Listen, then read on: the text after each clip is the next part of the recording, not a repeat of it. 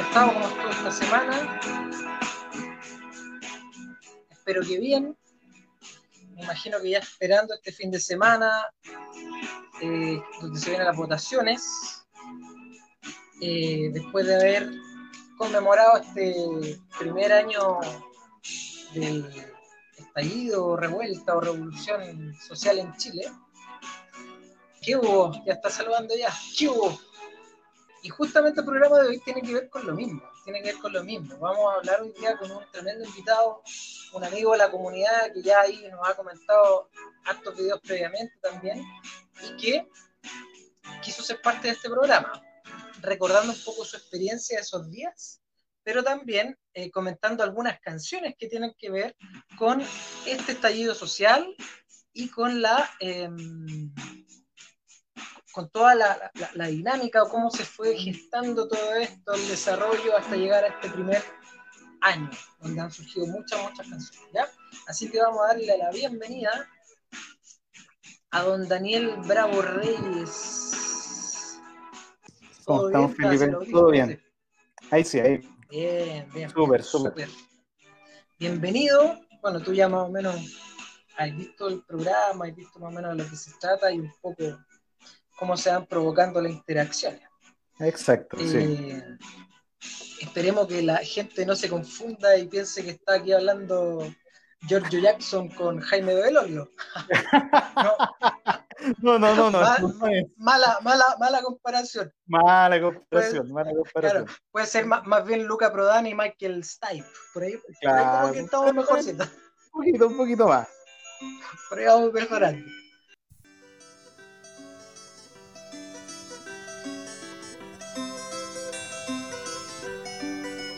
El derecho de vivir, poeta Ho Chi Minh, que golpea de Vietnam a toda la humanidad. Ningún cañón borrará el surco de tu arrozal. El derecho de vivir en paz. Indochina es el lugar más allá del ancho mar, donde revientan la flor con genocidio y napalm. La luna es una explosión que funde todo el clamor, el derecho de vivir en paz.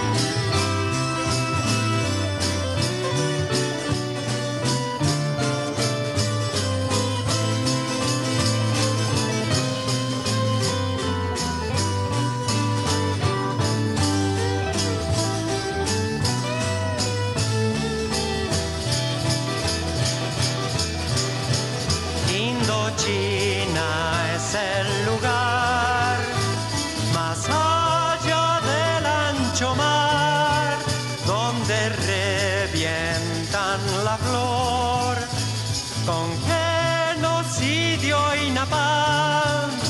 La luna es una explosión que funde todo el clamor, el derecho de vivir en paz.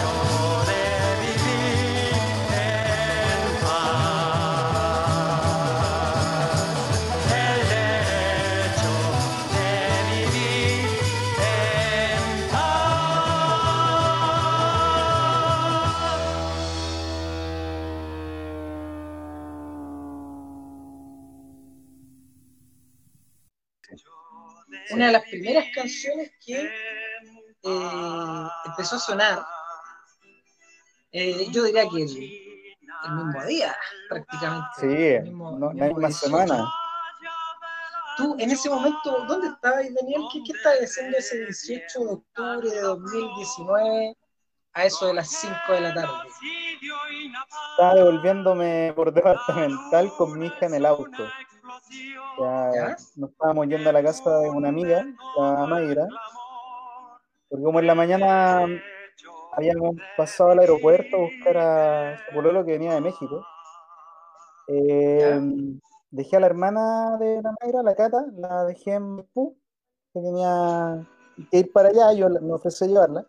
Y cuando venía de vuelta por departamental a esa hora, sé que era como surrealista todo lo que estaba pasando, porque si bien ya se notaba como algo raro de ida hacia Maipú, de vuelta por departamental hasta Peñalolén, no, ya estaba toda la gente en la calle, en algunos lados había conflicto propiamente tal, llegando a departamental con Vicuña estaba toda la gente afuera del metro, gritando, como que se lo hubieran tomado. Cuando llegué a Avenida Las Torres, estaba toda la gente alrededor de las calles con cacerolas. Y yo dije, ¿qué onda? No soy el ¿Qué está Papa. pasando? ¿Qué está pasando? Yo no soy el Papa y voy manejando acá y como que estaban todos saludando. Y claro, me di cuenta que no era una cuestión de así como fortuito. O sea, que haya salido toda la gente a la calle, era bien fuerte, bien grande. Así que se estaba gestando algo grande, bueno, ahí después vimos lo que seguía después. Acá, al menos acá, yo vivo en Maipú. Entonces, pensemos que todo esto empezó desde que empiezan a saltarse los torniquetes los cabros el 7 de octubre, el 7, el 8, y así se fueron sumando y sumando el colegio. Claro. Pero yo diría que esa semana del 14 fue la más intensa y particularmente acá en Maipú empezó todo el 17. El 17 en la tarde empezó a haber un ambiente raro, empezó a haber un ambiente raro, los chiquillos se estaban manifestando, estaban, bueno, cantando, etcétera, etcétera, se saltaban los torniquetes, y hubo un momento en la tarde en que se detuvo todo lo que tenía que ver un poco con el metro, no dejaban bajar a la gente, que eran los carabineros, no dejaban bajar a la gente, no dejaban subir a la gente acá en la estación terminal, y yo fui porque venía la mamá de mi hijo en ese momento en el metro, y me avisa por WhatsApp que no los dejaban salir, que estaban estancados ahí en la estación previa, en Buenas. Claro, pues yo llegué allá y me acuerdo que era como un déjà vu, porque en el fondo ver mucho carabinero rodeando el metro era como yo en los 80 yo vivía en ¿cómo se llama? En Pudahuel Logrado. Entonces, ¿qué es lo que pasó? Que empecé a recordar cómo era en esa época cuando se empezaban a rodear el metro de los carabineros, los militares, etc. Entonces fue algo muy heavy en ese momento. Fue súper heavy. Habían imágenes que tú pensabas que no la ibas a volver a repetir. De hecho, yo le decía a mi hijo que, que me daba más miedo que la gente, me daba más temor la reacción que podían tener los carabineros ante esta situación de haber mucho volumen de gente en la calle. De hecho, esta foto que estáis en este minuto viendo ahí, la saqué yo ese día. Ya. Ese día la saqué yo justo afuera de la estación Plaza Maipú. Entonces, evidentemente ya ahí empieza todo este movimiento que nos empieza a complicar un poco, pero con toda esta gente que, si tú te fijas ahí en esa foto, hay puros trabajadores que están con su mochilita, con su bolsito, gente que quiere Sí, volver desde la pega a la casa, pero no los dejaban bajar al metro. claro. Entonces, ahí empieza todo este movimiento, al menos acá en Maipú. Oye, fuerte. Ahí de fondo tenemos a los prisioneros. Mira, vamos a ponerlo un ratito. Oye, bueno, una cosa que me gustaría comentarte con todo esto Dale. es como el revival de todas estas canciones. Por ejemplo, Sí, pues. el derecho a vivir en paz empezó a sonar en todos lados. Y yo decía, oye, esta canción que la escucho siempre con mi señora, que a ella le gusta mucho esa canción. Empezar a escucharla en todas partes, ver esto de los Claro. prisioneros. Yo también te puedo decir que nunca he sido como un fan del Jorge González. ¿Ya? ¿Ya? Nunca me gustó como su actitud que tenía así como con la prensa, o que le preguntaban algo y como que no respondía ni una weá y mandaba toda la cresta, ¿no? Era medio Chino Río. Medio Chino Ríos, ¿cachai? Mientras que los demás sí conversaban, pues nunca me gustó mucho eso. Pero me llamó tanto la atención que empezaron a sonar los prisioneros de nuevo, ¿cachai? Era como, ¿qué Sí, está pues, pasando? Estamos volviendo a los 80. hubo como un redescubrimiento. Claro, y un redescubrimiento obviamente para generaciones nuevas.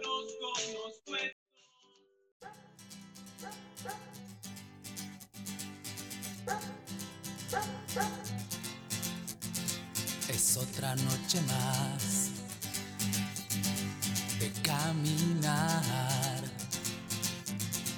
Es otro fin de mes sin novedad.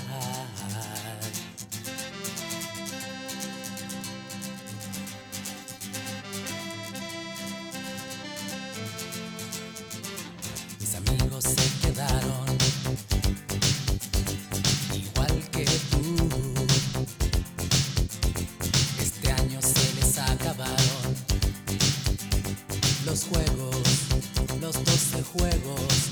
Únanse al baile de los que sobran. Nadie los va a echar de más.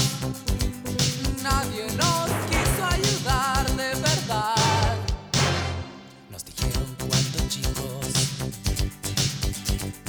jueguen a estudiar. Los hombres son hermanos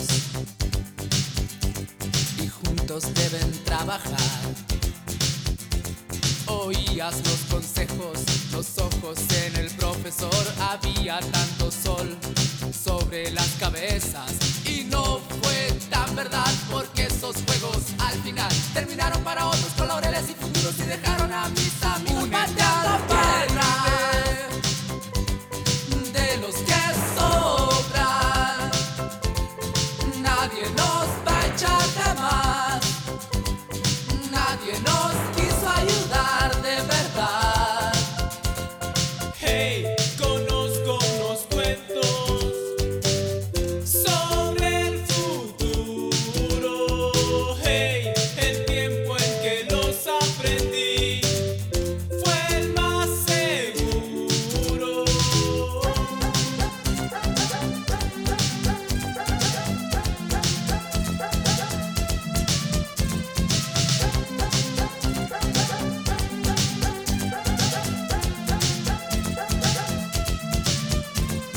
Bajo los zapatos,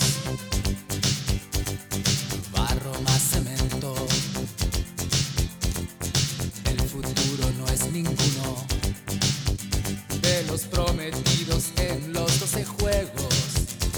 A otros le enseñaron secretos que atinó. A otros dieron de verdad esa cosa llamada educación.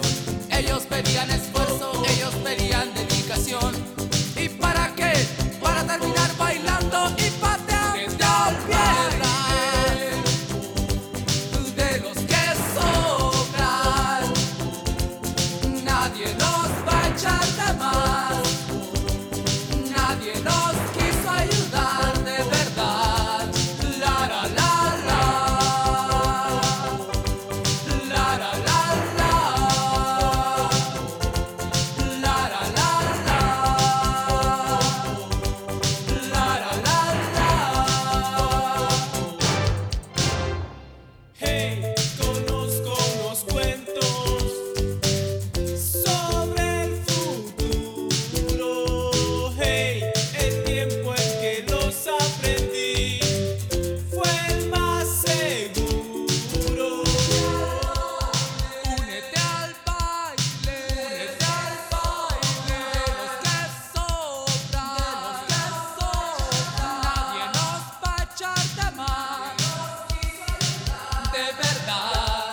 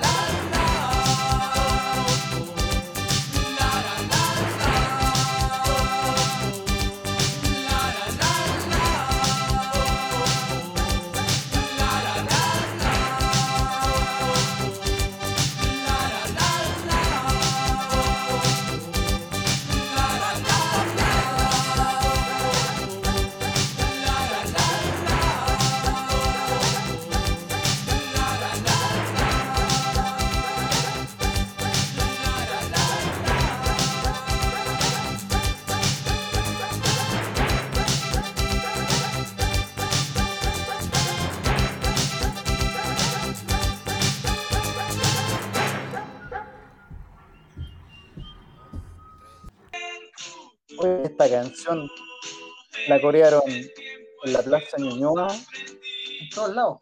en todos lados. Mira, a mí la vez que escuché esta canción más heavy fue ahí, esa plaza que está en Antonio Varas con Providencia, cerca de donde ¿Ya? hay una iglesia. Ahí en esa plaza, un día de la semana, no me acuerdo, pero había mucha gente reunida. Estaban cantando esta canción tan fuerte hasta que me di cuenta que no era solamente la gente de la plaza. Hay unos edificios residenciales ahí. Estaba la gente cantando por las ventanas.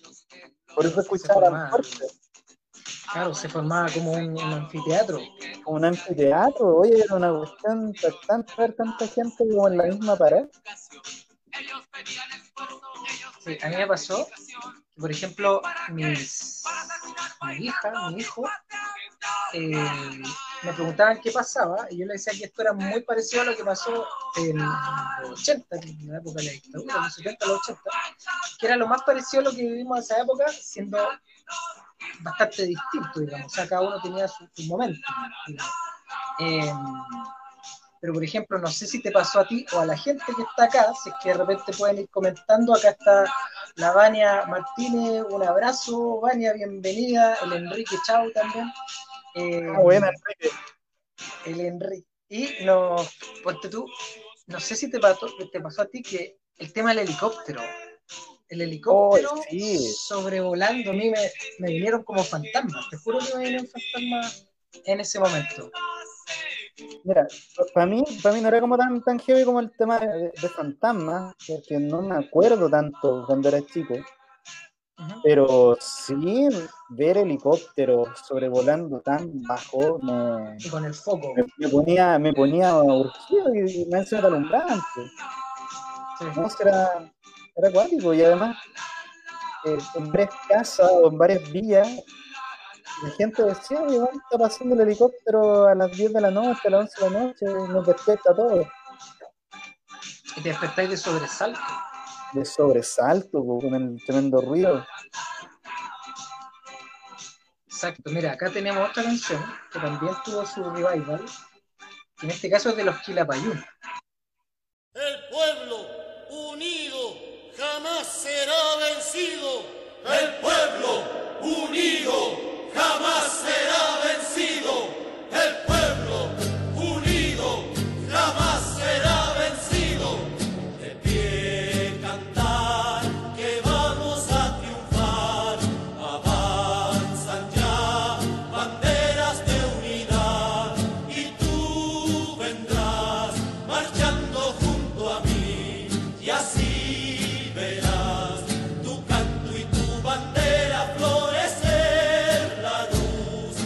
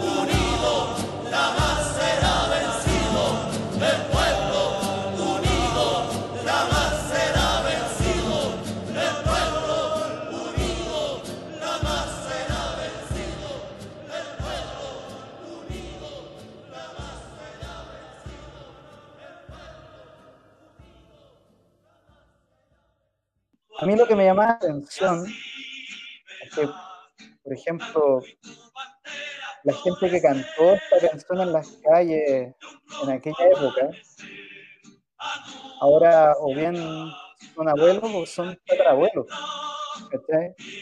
Sí, Y en este estallido social, tú no viste a esos abuelos marcando, tú viste a la gente joven. Entonces, es como una cuestión generacional. Y eso me llamó la atención de que hay música que trasciende generaciones. claro, y que es aplicable absolutamente a cada momento como del tiempo, digamos. Así es. Mira, acá hay otra versión que a mí en particular me gusta mucho, que es de los Petinelli.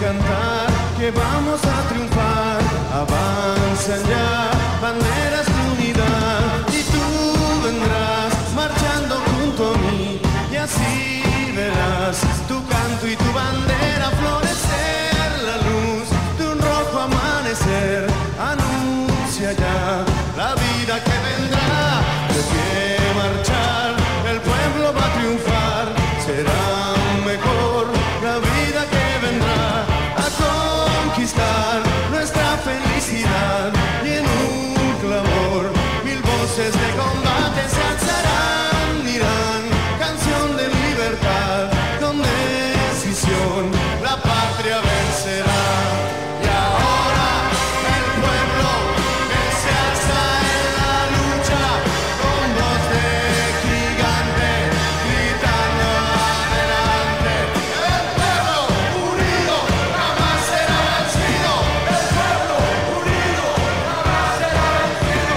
La patria está forjando la unidad, de norte a sur se movilizarán desde el salar ardiente y mineral al bosque austral, unidos en la lucha y el trabajo irán, la patria cubrirán, su paso ya anuncia el porvenir, de pie cantar, que el pueblo va a triunfar, millones ya imponen la verdad, de acero son, ardiente batallón, sus manos van llevando la justicia y la razón, mujer, con fuego y con valor, ya estás aquí junto al trabajador.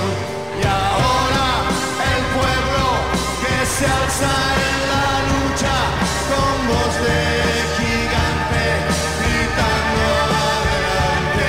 El pueblo unido jamás será vencido. El pueblo unido jamás será vencido. El pueblo unido jamás será vencido. El pueblo unido jamás será vencido.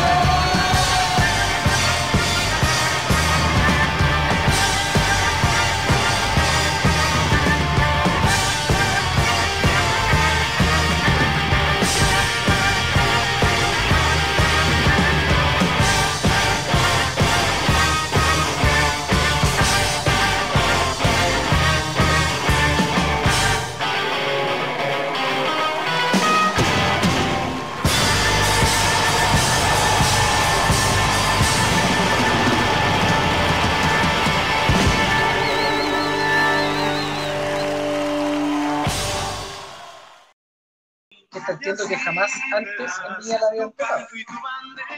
Claro, y de hecho esto también tiene como un ritmo distinto, Sí, el tempo un poquito más rápido. un poco más rápido. Otra canción que tocaron alguna vez en Viña, que jamás antes habían tocado, era una de Víctor Jara que se llamaba Luchín. Y esa la cantó Felo, la cantó su Viña. Ya. Súper emotivo ese momento. Pero aquí vamos a escuchar una que te gusta o que te llamó mucho la atención y que también volvió, pero que es de un grupo argentino que se llama Ataque 77. Eso se llama Sí. Setentista. Hasta que no te pase a vos No vas a entender, siempre así, tan egoísta, hasta que no te pase a vos. No vas a entender, clásico, individualista. Decido que no te quiero escuchar. Decido no formar parte de tu plan. ¿Cuántos ríos de sangre han de correr? Tanta muerte ya, tanto horror, tanta injusticia. ¿Cuánto tiempo para reconocer que la historia es otra vez y todo de vuelta? Deciles que no les sirve luchar. Decime que no me sirve luchar. Si estaba en el Córdoba hace tiempo atrás, y estaba en el Rosarias hoy en Tucumán. Espíritu setentista vuelve hoy, gente que no puede decir, no te metas. En el que resistes a no, lucha obrera, movilización.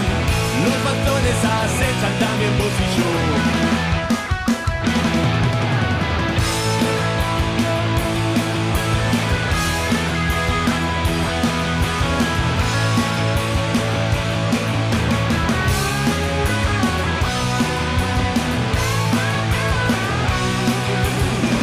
Deciles que no les sirve luchar. Decime que no me sirve luchar. Si estaba en el Córdoba hace tiempo atrás, y estaba en el Rosarias hoy en Tucumán.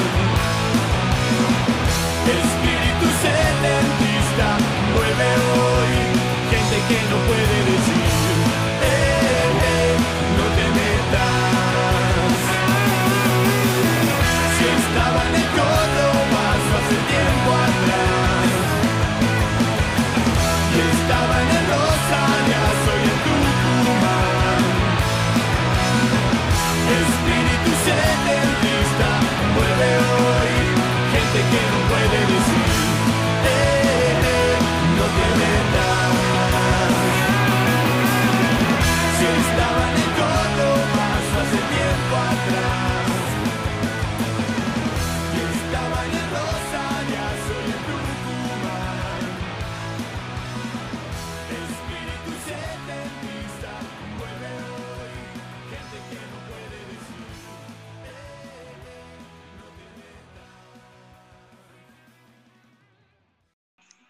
Muy buen tema. Sí, esta canción habla de una época bien dura en Argentina, pero lo que pasa es que la letra se aplica perfectamente a cualquier problema social y tiene como su fuerza. Y sí, la escuché en la calle, la escuché en las noches oscuras, sin luz, pasando por algunas calles de Santiago.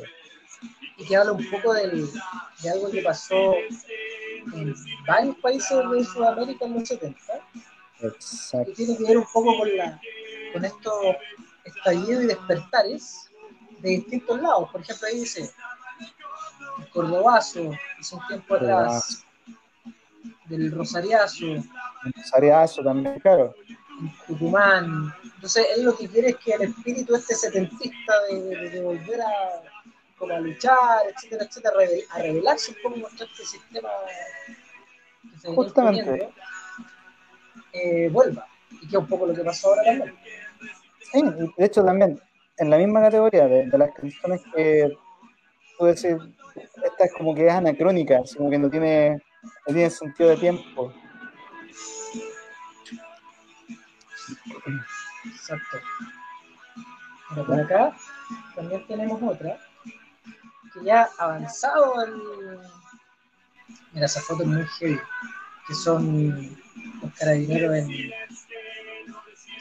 ¿cómo se llama? En la estación Baquedano, cuando todavía no la cerraban, y estaban todos formados, y es un ejército, ¿sabes? O sea, Oye, un ejército. Ve ahí unos 300 Un ejército personas imperial. perfectamente. Entonces, después seguimos avanzando y sale esta canción de la Ana Tijoux,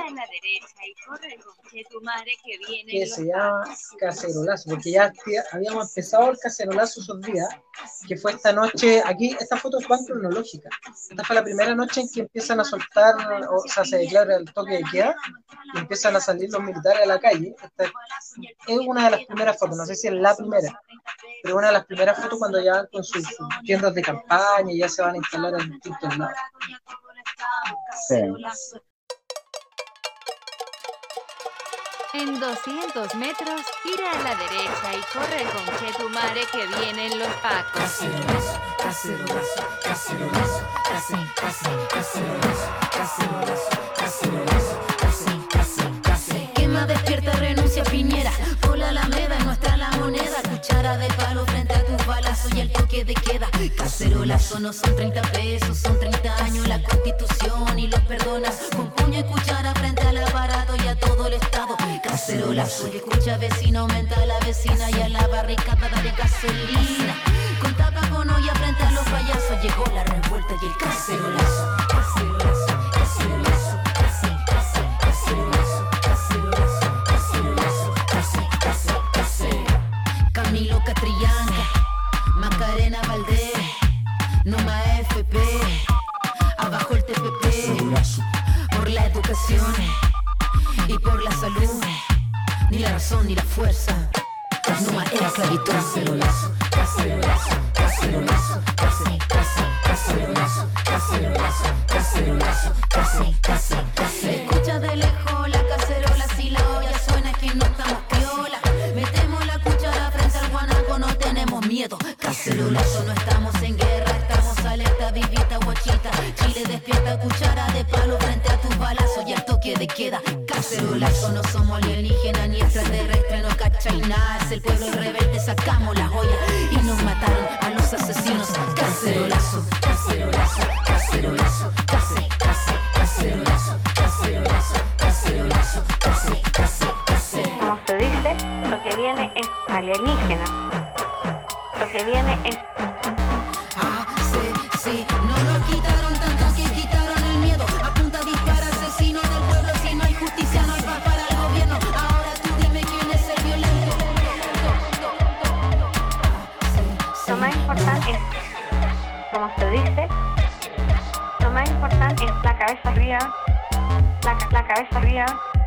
No hay cabeza fría, hay cabeza fría. Muy fría. No hay cabeza fría, hay cabeza fría. Muy grave. No hay cabeza fría, hay cabeza Lo que viene, fría. No hay cabeza muy fría. grave. No hay cabeza Muy fría. grave. Que disminuir nuestros privilegios. Que disminuir nuestros privilegios.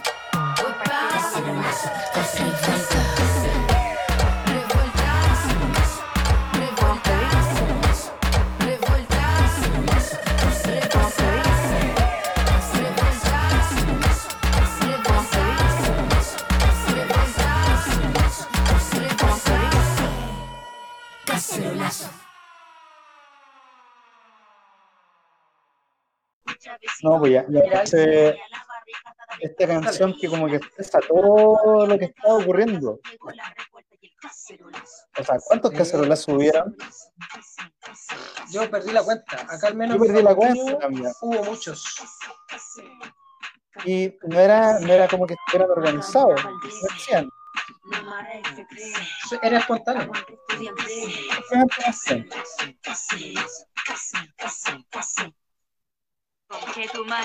Mira, aquí nos pregunta Enrique. Cabros, ¿cómo fue la reacción de la gente respecto a este movimiento en sus trabajos? A mí me impresionó la poca empatía de algunos y algunas. Mira, yo al menos en mi pega, yo trabajo en un colegio, pero yo siento que fue como, no, yo creo que el 100% de la gente, de los compañeros y las compañeras de trabajo, estaban todos descolocados, o sea, era como una cuestión de estupor, de rabia, de por qué está esto pasando, digamos.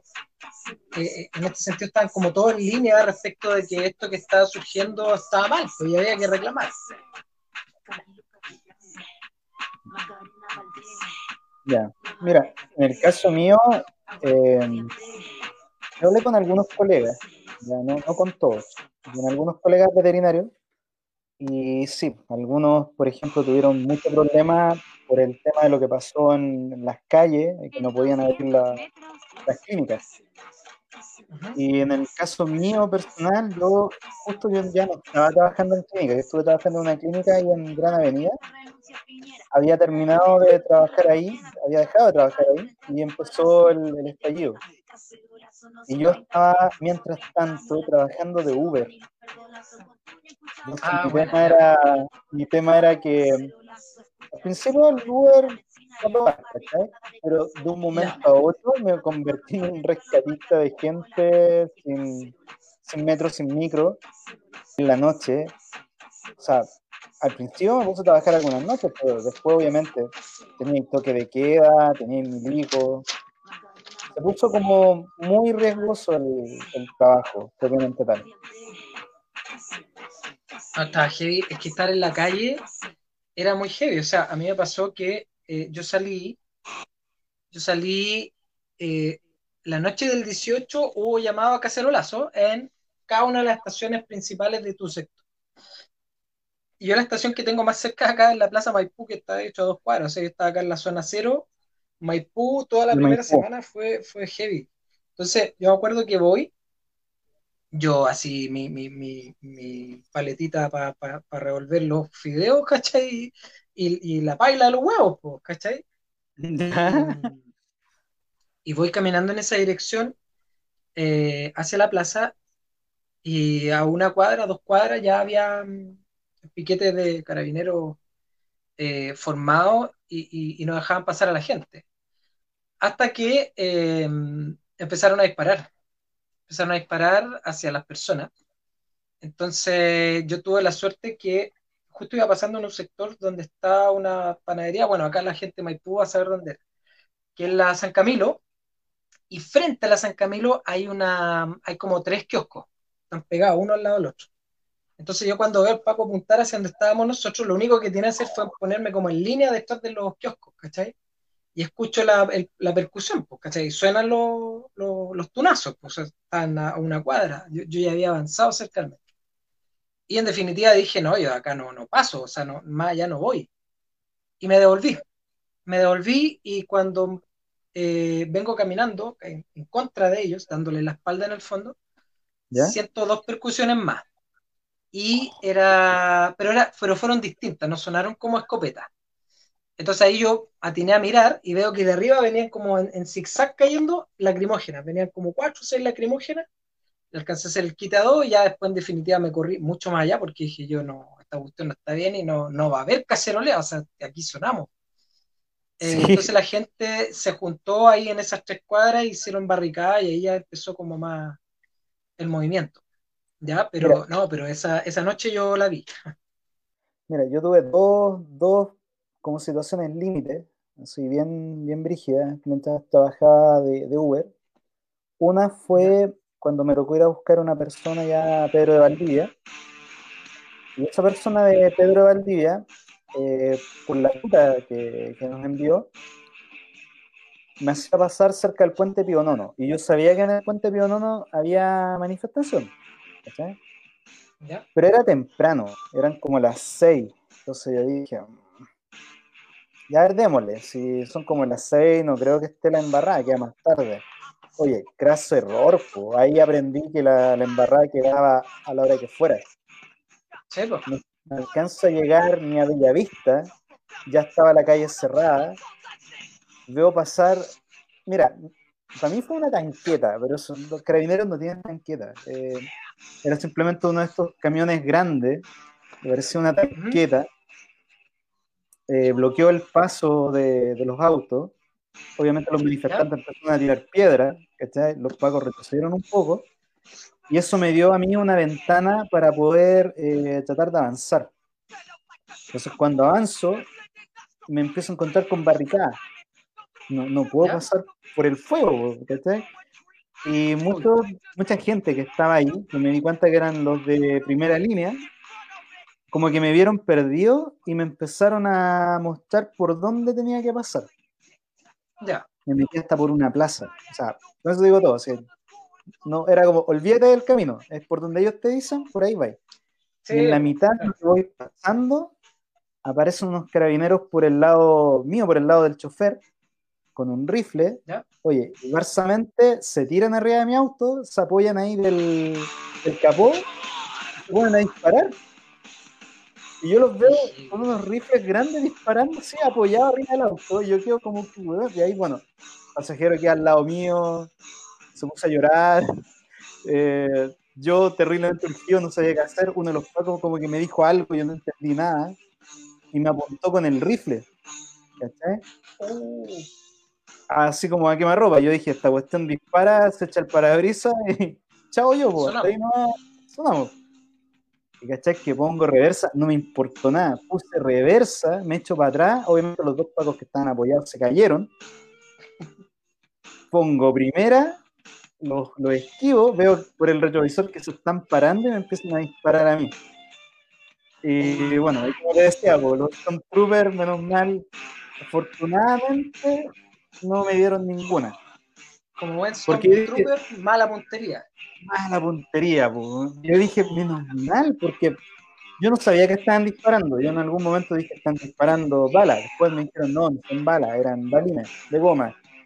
Y con el tiempo supimos que no eran nada balines de goma, que era lo mismo que una bala prácticamente.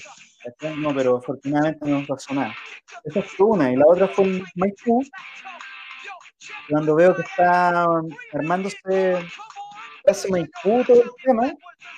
Me estoy devolviendo, no por el Pajarito, por una calle que está paralela. Alberto Llona. Por Alberto Llona. Y veo que vienen, no sé, 3 camiones, 5 patrullas y como 20 pacos en moto en contra del tránsito. Entonces, obviamente, como yo iba solo, me puse a un lado, paré y dije, voy a esperar a que pasen todos porque venían tan rápido. Dije, llego a tocar uno y soy hombre muerto. Claro. Me rodean 15 motos. Y me hacen uno de los carabineros y me pide documentos, todo. Y yo mientras estoy así como buscando la billetera, me dice que qué estoy haciendo ahí y que yo no tengo que estar ahí. Y yo le dije, no sé, entre mi nerviosismo, le dije, pero si ustedes vienen en contra del tránsito, yo voy bien. Yo paré para que ustedes puedan pasar. Y como que se enojó, ¿cachai? Y yo dije, no, ya aquí caí. Y se escuchó como un alto parlante, no sé por dónde, llamando a todas las patrullas a dirigirse inmediatamente a la plaza Maipú porque está la embarrada ahí. Y me dejaron. La campana. Y me dejaron. Y yo tengo que haber quedado 3 minutos helado, tomando el volante, mirando el horizonte y respirando nomás. Porque mira, yo de esa verdad foto dije, que está ahí, esa foto es cerquita de donde estabas tú. sí, pues ahí está el Duoc. Esa foto, sí, es a un par de cuadras de aquí. Está ahí Alberto Llona. Bueno, esta foto, a todos estos créditos a cada una de las personas porque yo descargué muchas fotos durante todo este año completo. Una de ellas de la voz de Maipú, un gran diario independiente de acá Maipú que ha hecho la tarea como corresponde. Así que saludo a los chiquillos y las chiquillas Saludos a todos. De la voz. Oye, ¿cachai la música? Reyes Against the Machine, que mandó un saludo a Chile en plena revolución. Me acuerdo que hicieron un video con fotos. ¿Cachai? Morelo hizo el saludo justo en los tiempos en que yo decía Alberto Blas está hinchando y nos saluda Reyes Against the Machine con Revival, nos saluda Anthrax, nos saluda Megadeth, puras bandas internacionales, muchos más, ¿no te acordás? Saludo a Mark Hamill. Sí, no, se salieron muchos, Pedro Pascal, el Santiago Cabrera, bueno, ellos son chilenos. Sí, chilenos en el extranjero. Una de las canciones que escogiste justamente era Freedom de Rage Against the Machine.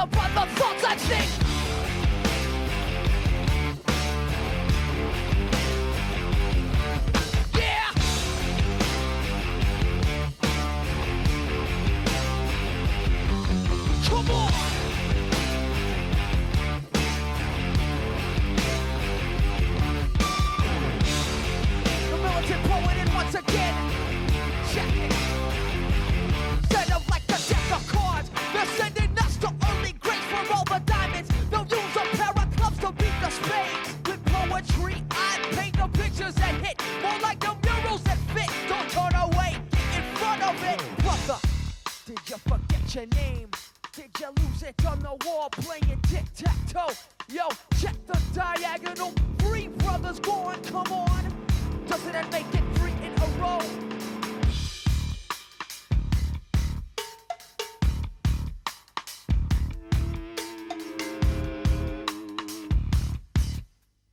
Anger is a gift. Come on!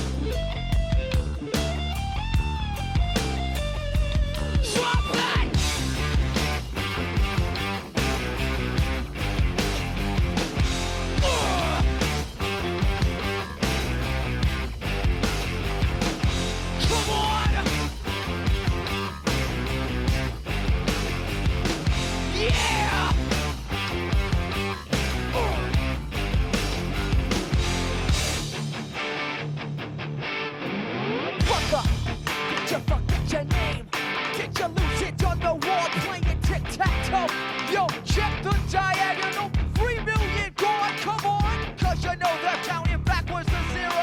Environment, the environment exceeding on the level of our unconsciousness. For example, what does the billboard say? Come and play, forget about the movement.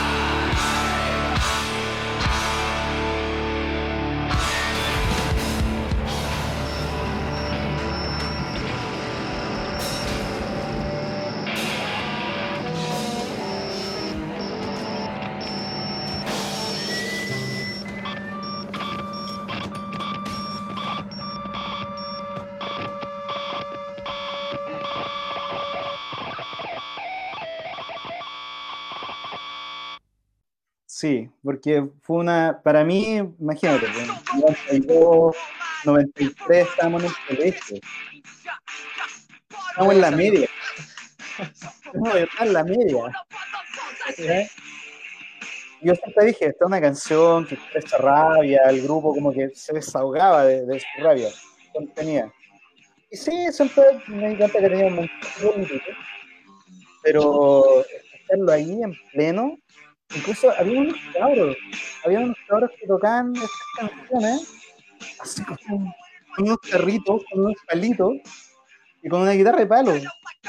Y hacían juntas, estaban las marchas. Hacían coro. Sí. Sí, Esos era cabros se como ponían en la plaza de la Dignidad, se ponían. sí. Así que sí, ¿no? Bueno, ellos hay una relación ahí con Chile, porque Tom Morello es como bien admirador de la figura de Víctor Jara, él siempre está como preocupado de lo que pasa en Chile. Entiendo que el Jack de la Rocha tiene familiares acá en Chile, por lo tanto él viaja de cuando en vez acá en nuestro país. Era una de las canciones que yo escogí fue esta de Pablo Milanés, que para mí vuelve a cobrar un poco sentido. Ahí está. Se llama Yo pisaré las calles nuevamente.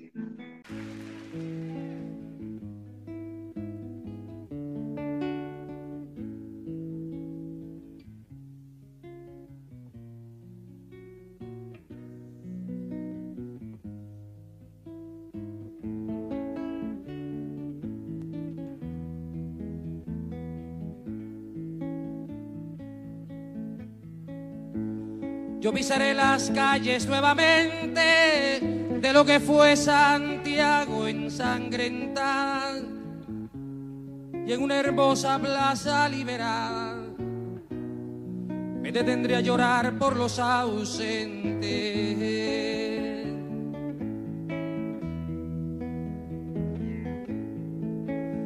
Yo vendré del desierto calcinante y saldré de los bosques y los lagos y evocaré en Cerro de Santiago a mis hermanos que murieron antes.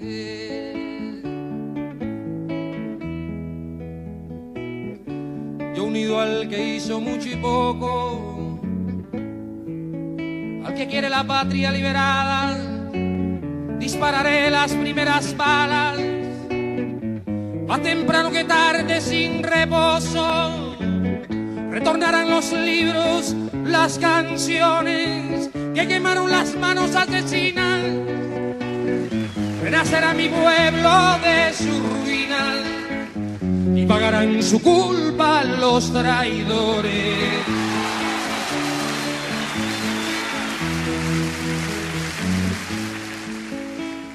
Un niño jugará en una alameda y cantará con sus amigos nuevos. Y ese canto será el canto del suelo a una vida cegada en la moneda. Yo pisaré las calles nuevamente de lo que fue Santiago ensangrentada y en una hermosa plaza liberada me detendré a llorar por los ausentes.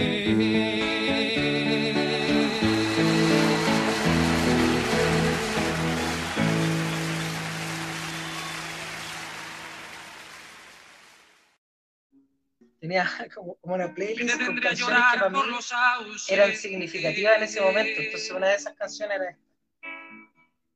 Que todas estas canciones tomaron sentido. Yo vendré del desierto calcinante y saldré de los bosques y los lagos. Es bellísima esta canción. Y evocaré en Cerro de Santiago.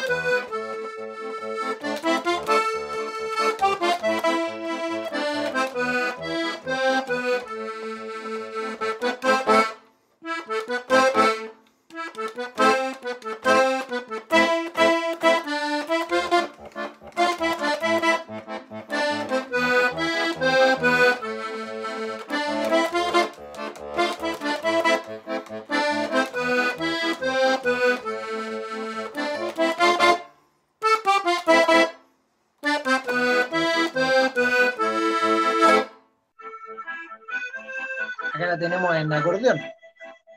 Esta es la Vela Chao. Vela Chao. Esta canción volvió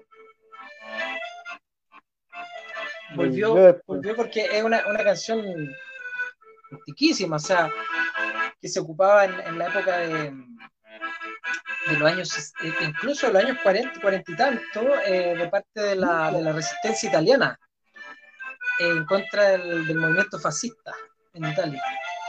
Entonces después se fue recuperando como un himno internacional de resistencia. Entre ellos lo tomó Quilapayún también, que hizo su versión a fines de los 60, principios de los 70.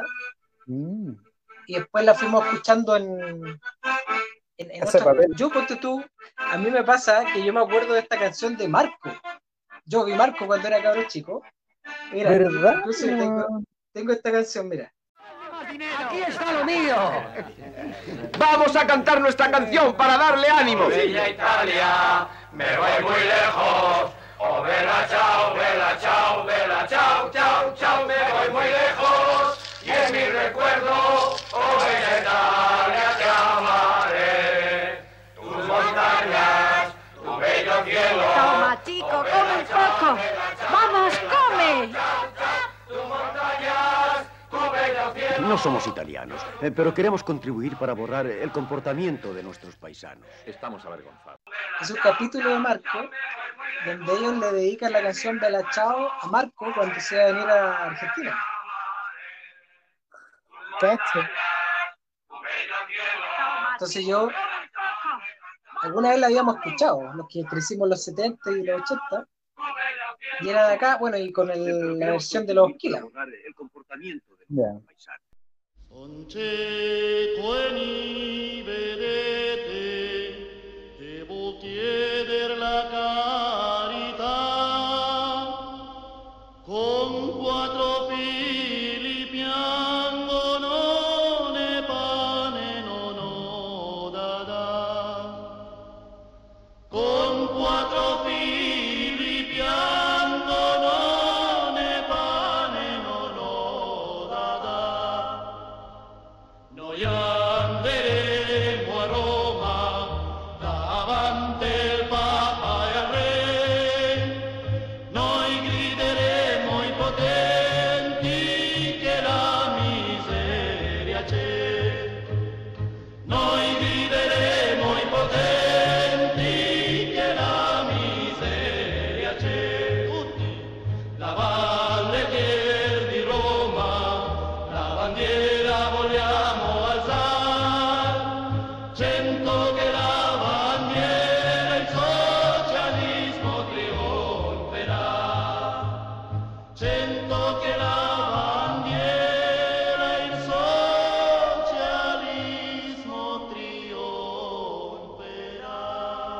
Stamattina mi sono alzato, oh bella ciao, bella ciao, bella ciao, ciao, ciao. Una mattina mi sono alzato e ho trovato l'invaso.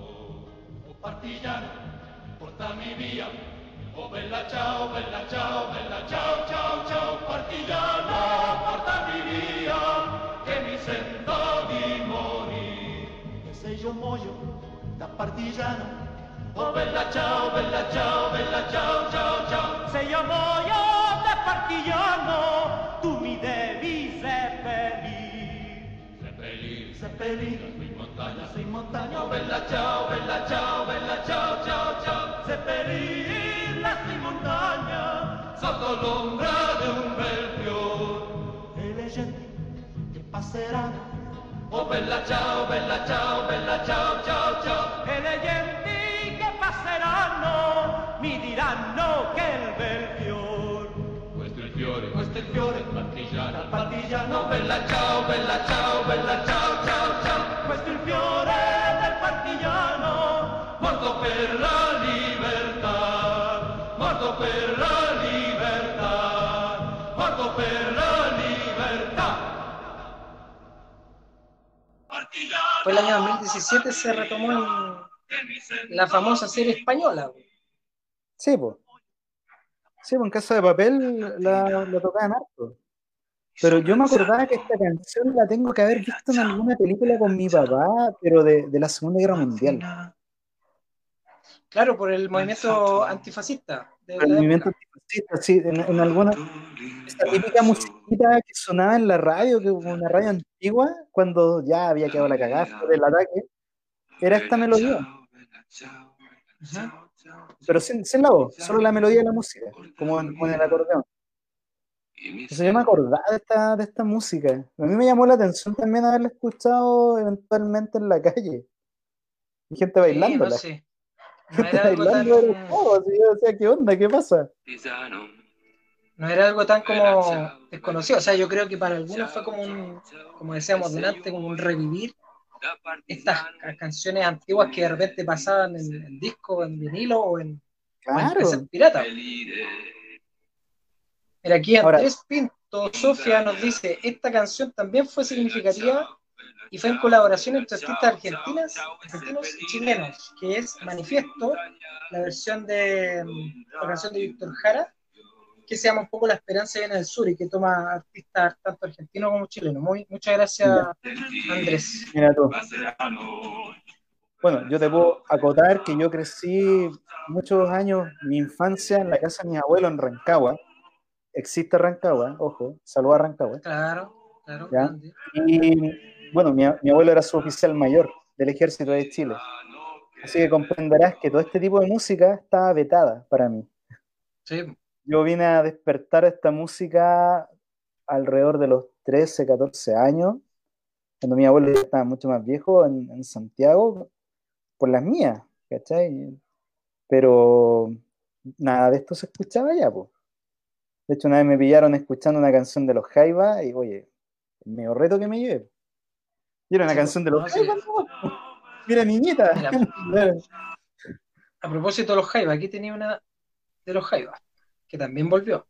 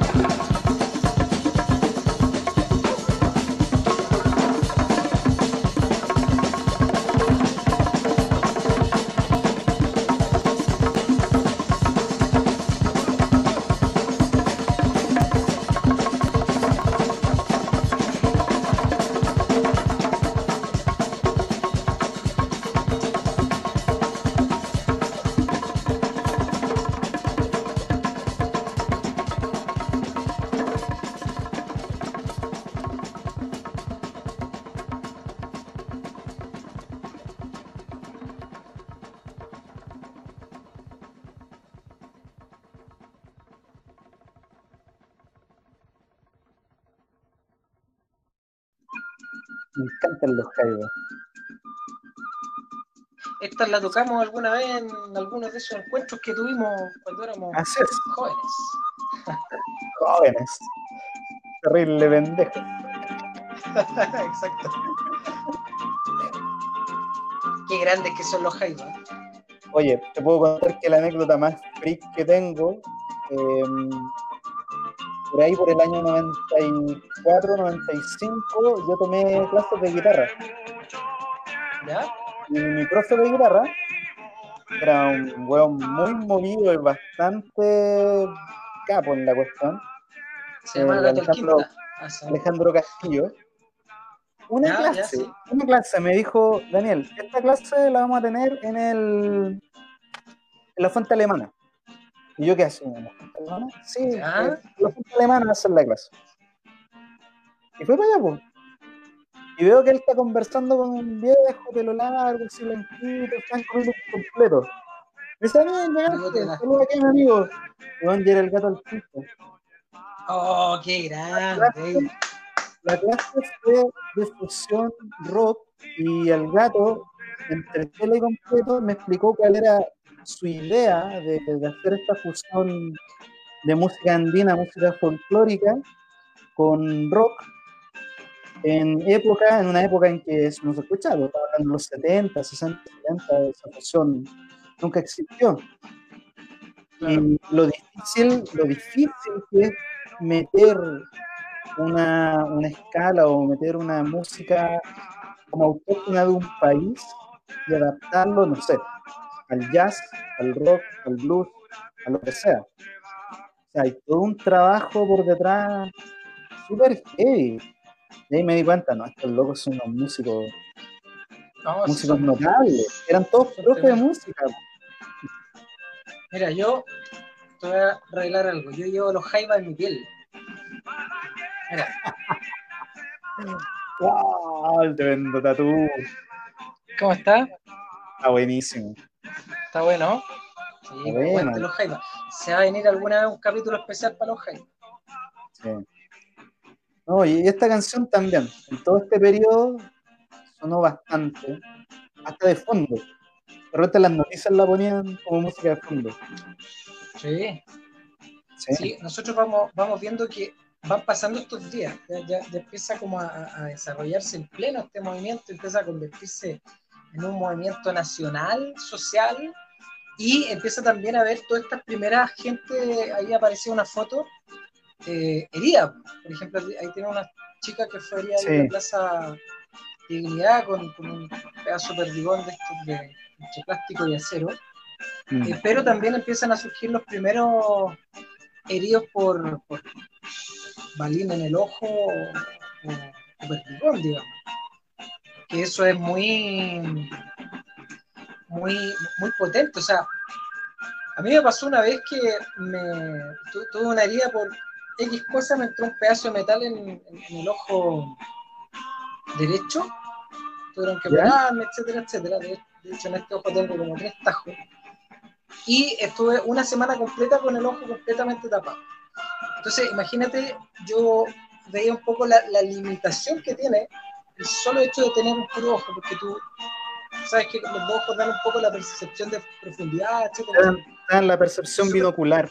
Es heavy. Exacto, es súper heavy. O sea, yo me acuerdo que me andaba puro tropezando en las calles, porque yo, por ejemplo, no veía el pavimento levantado. Y entonces yo me imagino lo que va a hacer el que una persona en definitiva termine mutilada, cómo tiene que rehabilitarse y todos los déficits que quedan, por ejemplo, por perder un ojo o por perder la visión, como le pasó a Gustavo Gatica Sí. Mira, yo no sé, nosotros con mi señora, con la Karina, tenemos un amigo en común, un conocido de muchos años, ya muchos años atrás, de las andanzas de un antiguo grupo cuando nos juntábamos allá en Providencia. Era una comunidad de lectura, me refiero al set. No sé si lo estará viendo el programa ahora, a lo mejor va a verlo después en el podcast. Él está estudiando medicina. Él fue a marchar con los médicos y a él le dispararon en el ojo. A él le llegó un perdigón. ¿cachai? Tuvo una fractura heavy en todo el hueso orbital, por lo tanto no hubo nada que hacer.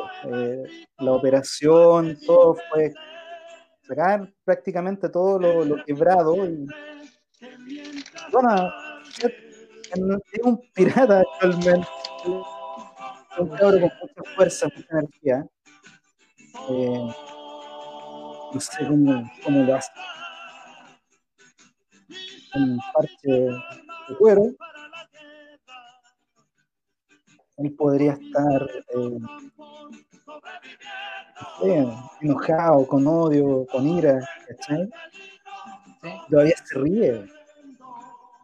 ríe. De hecho, él fue a la marcha, a la conmemoración del domingo. Ahí fue una Ya, bueno. ¿cachai? Es una fuerza increíble el cabro. Saludos. Y obviamente a todas las víctimas también. O sea, de uno o dos ojos, y bueno, las víctimas también que recibieron perdigones en la espalda, en las piernas o en cualquier otro lado. ¿Ya? Tenemos un amigo que es compañero de la Universidad de la Karina, de la señora, que vive en Huechuraba, allá por Avenida Los Presidentes, pero Avenida Los Presidentes abajo de Tobalaba. Y él nos contó que él estaba en el patio fumándose un cigarro y recibió 2 perdigones en la pierna porque pasaron patrullas de carabineros con carabineros en los techos y estaban disparándose a las casas. La Él estaba población fumándose un cigarro. estaba fumándose un cigarro en el patio. Tú viste las noticias, todo lo que pasó en la hormiga, que mostraron un campo de batalla gigante, pero eso se provocó porque mucha gente, señora, mamás de amigos, caballeros de edad, sufrieron disparos estando en las casas. Entonces recibieron perdigones. Bueno, el Cabi es más joven que nosotros, pero regenera bien, le llegó en la pura pierna, menos mal. Pero la rabia que le dio, obviamente, al después, como todos los otros días, manifestándose. No, claro. Yo decía que, ¿cómo apagan el fuego con benzina? Qué terrible. Mira, ahí estamos escuchando de fondo a los Iyapu, la canción Sobreviviendo, que originalmente es de nuestro vecino de Argentina, Víctor Heredia, una tremenda versión de los Iyapu con esa fuerza que le imprime Roberto Márquez ahí en la voz.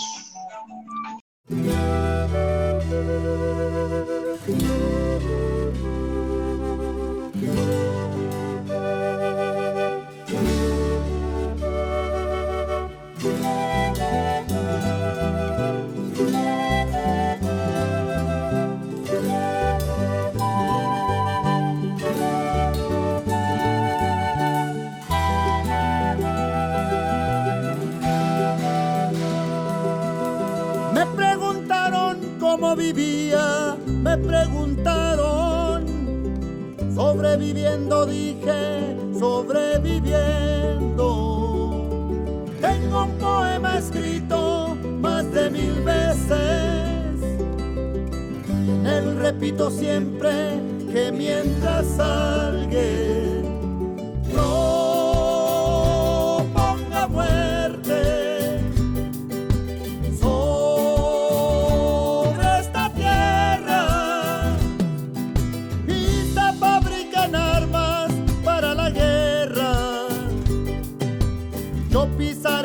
campos, sobreviviendo, todos frente al peligro, sobreviviendo, tristes y errantes hombres, sobreviviendo,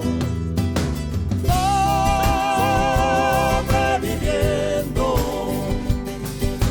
sobreviviendo.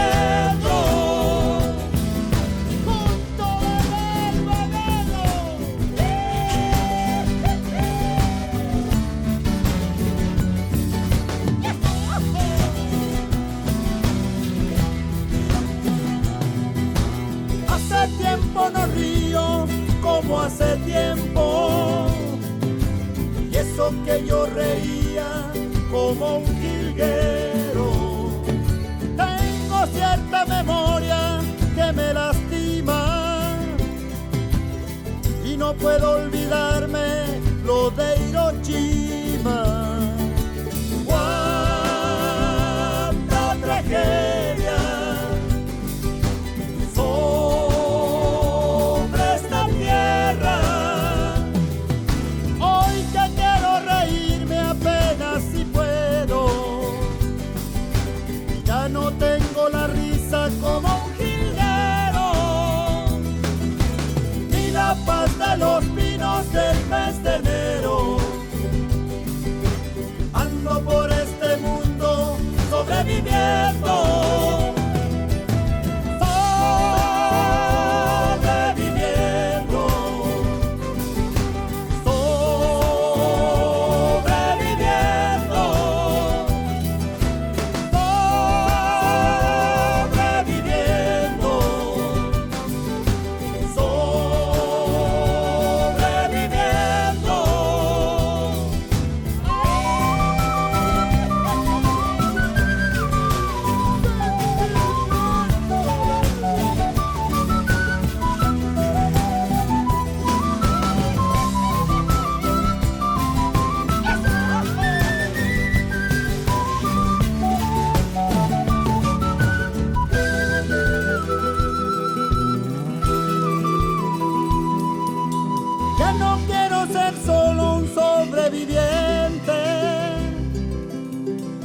Elegir el día para mi muerte. Tengo la carne joven, roja la sangre, la dentadura buena y mi esperma urgente. Quiero la vida de mi simiente. No quiero ver manifestando por la paz en el mundo a los animales. ¿Cómo me reiría ese loco día?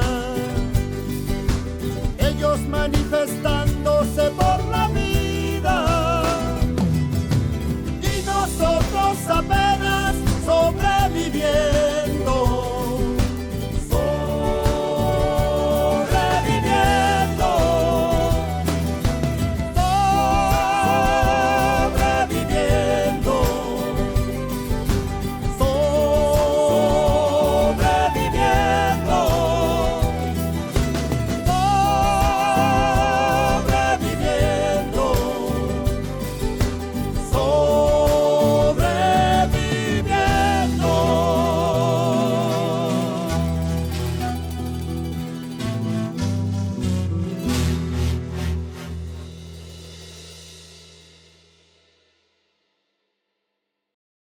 No, y también la musicalización, me gusta mucho más esta versión que la original.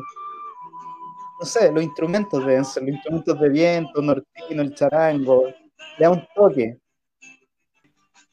Por acá hay una de las canciones que surgió por el movimiento propiamente tal, que se llama 30 pesos. Es tremenda, una canción, es de Smack, se llama el artista que la canta. Yo me pregunto, ¿cómo puede ser un presidente tan ambicioso, tan insensible, que está dispuesto a causar ese grado de dolor y sufrimiento a su propio pueblo? Yo no pretendo ser mejor que nadie, solo escribo pa' aquel que en la calle lucha fuerte contra la injusticia. Aunque un puto milico dispare, en mi tierra se esconde un tirano que ha empapado con sangre sus manos. Hay un arma que apunta de frente a la frente de su propio hermano. Hay malditos que llevan el alma vacía y de piedad y compasión. Van tiñendo de rojo los suelos y los sueños del trabajador. Ni doctrinas del shock, ni terapias inhumanas borrarán la convicción de lo que el pueblo reclama. Presidente bastardo, sabes que arderás en llamas. La gente está despierta, ya sabemos lo que tramas. Me cago en los pacos, en Piñera y su milicia. Me cago en el poder, en el gobierno y su avaricia. Pero llegó la hora de acabar con la codicia. Aunque mi gente se desangre, va con hambre de justicia. El pueblo ya no teme, no le asusta la revolución. Lo dijo Andy Ferrer en el ayer, maldición. Hoy solo somos uno en una misma misión. El pueblo se levanta y se revela la opresión. Como conspiración, apaga la televisión, enciende tu corazón y luego comienza la acción. Qué ilusión, yo, da luchar por un futuro. No es solo una canción, es convicción, te lo aseguro. El pueblo evade afrontando el poder. Mucho que ganar, nada más que perder. Llegó el momento, les tocará arder. Hoy por el mañana, lucha de un ayer. El pueblo evade afrontando el poder. Mucho que ganar, nada más que perder. Llegó el momento, les tocará arder. Hoy por el mañana, lucha de un ayer. Esta vez no podrán sepultar el ideal de toda una nación que despertó para luchar. La unión hace la fuerza y la fuerza la unidad. Sin dignidad no hay esperanza, ilusión ni libertad. Ni tanquetas, ni fusiles, ni pacos y detectives, ni escopetas y misiles, metralletas y civiles callarán el manifiesto de nuestro descontento. Es lo que represento, hoy el pueblo somos Chile. El sonido del cacerolazo, opacado por el ruido de un balazo, impacto en el regazo, un cuerpo se desploma, corazón hecho pedazos y una madre encuentra el duelo con la muerte entre sus brazos. Somos el grito por aquellos que no pudieron gritar, voces desaparecidas que callaron al hablar. Somos hijos, hermanos, nietos del que ya no está, caídos por la tortura dura y puta realidad.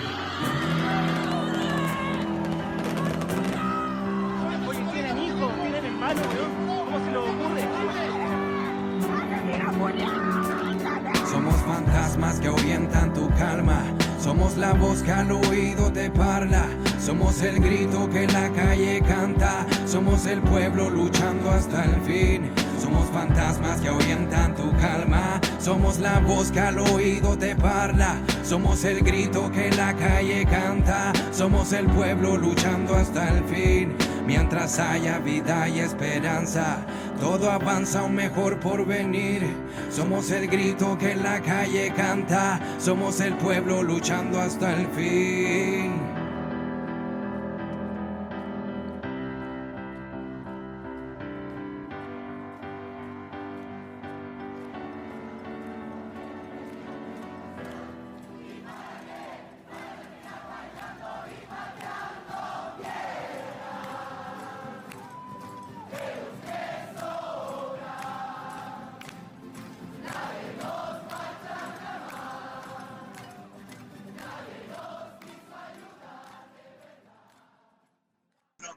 Me imagino un poco el estilo de Residente. Sí. Aparecen varios estilos musicales nuevos, pero la letra es súper fuerte. La lírica hijopera.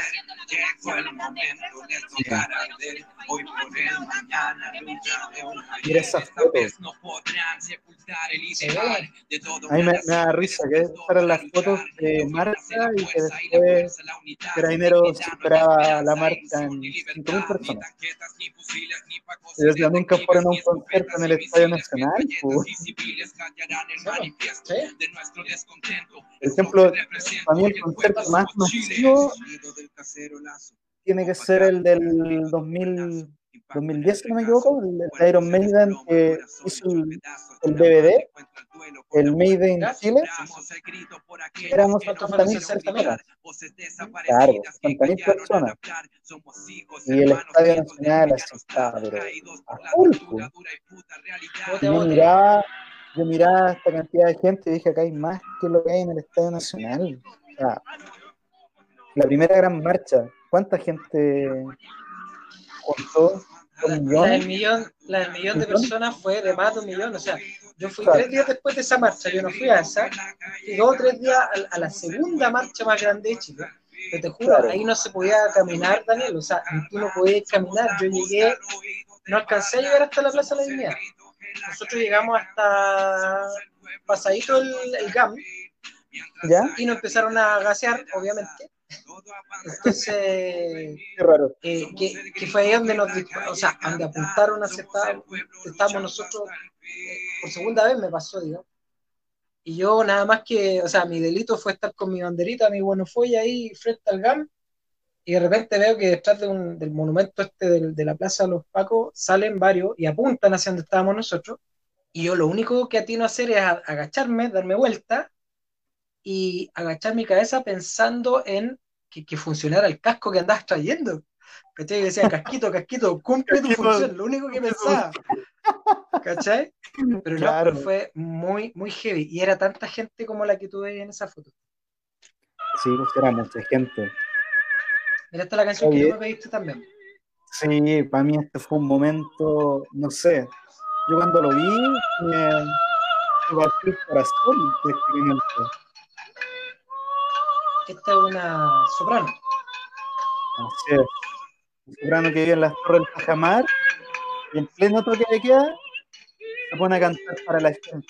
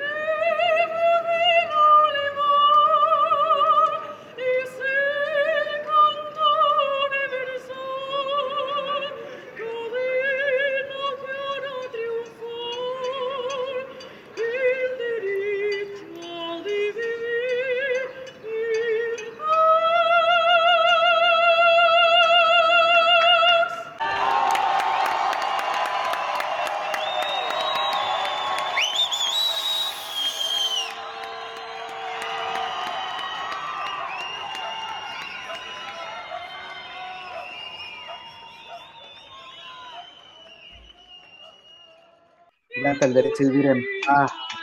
Así nomás, capela. Bellísimo.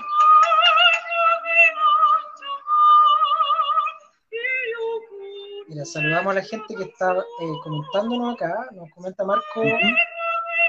Dice, escuchen a la Altata Barahona, Luz de Rabia.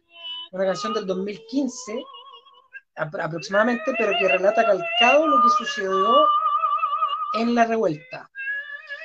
Recordemos que estamos hoy día hablando con el Daniel Bravo Reyes acerca de lo que ha sido todo este proceso del estallido social desde el 2019 hasta ahora.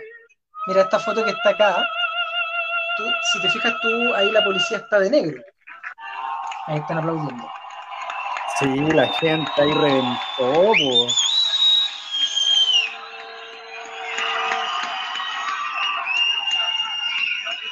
Bueno, esta policía que está de negro ahí es porque este fue el movimiento que se generó en Argentina, en apoyo a Chile, y que también se llevó ahí un poco la repre de parte de la policía.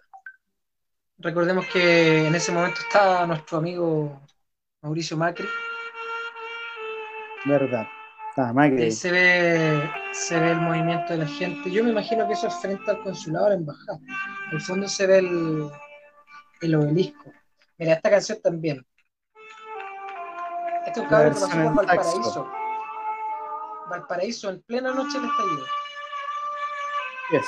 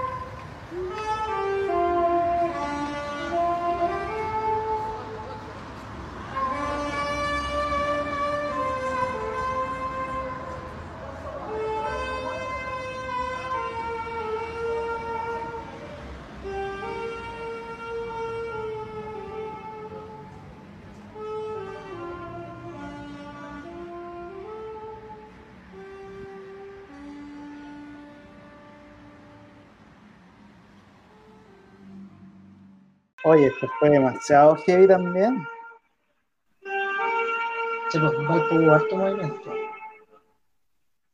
Sí, no, es que toda esta música, o sea, recuerda también que los Bunkers tienen una versión de esta canción. Y no olvidemos que los Bunkers tocaron ahí en el edificio de Telefónica, que les armaron una tremenda cuestión sobre la plaza y tocaron ahí al aire libre, ¿te acordáis? Una cuestión así. Mira, para mí fue una cuestión muy comercial, tipo los Beatles, ¿cachai? Porque de hecho tocaron y no van a grabar de nuevo, tocaron ahí por el momento. Bueno, Pero después lo miré en retrospectiva, igual fue un concierto así al aire libre con tanto público. mira, aquí nos saluda el Felipe Chanfeld. Buena, profesor. Aguante, Felipe. Mira, aquí estamos escuchando a Borderline con Akaju, y este tema se llama En Primera Línea, que también surgió en pleno movimiento. Oye, esa palabra que está tan ninguneada.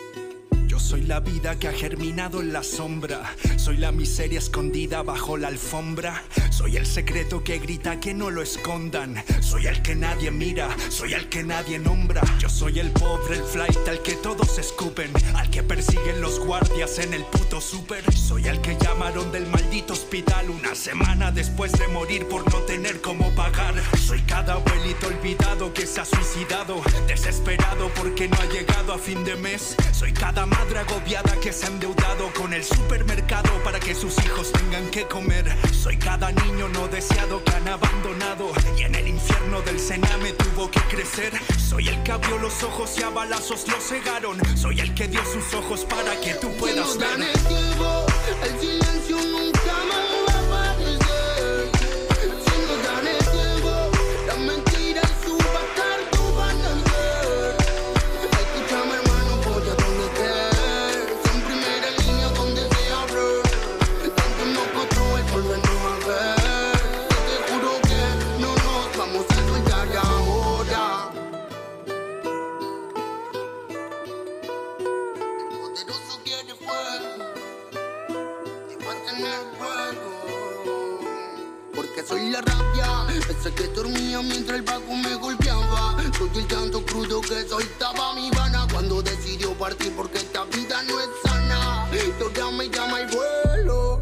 Yo soy la plaza sin pasto con la calle rota, la población sin un árbol cuando el sol azota. Yo soy la cancha sin arcos donde el niño nota que tiene solo un futuro y depende de una pelota. Soy el que vive con el mínimo y suda la gota, que viaja horas en una micro de pie apretado. Yo soy el allegado que llora cansado de perseguir la puta pesadilla de la casa propia. Yo soy el segregado, el puma sin educación, al que mandaste de vuelta a su sucia población, al que miraste en menos el muerto de hambre, al que trataste de roto conche tu madre. Soy el que vio morir amigos en manos de narcos, el que pidió un motivo para no drogarse tanto, el que se dijo que consigo con salir de cuarto y sin embargo sigue convencido de que vale algo.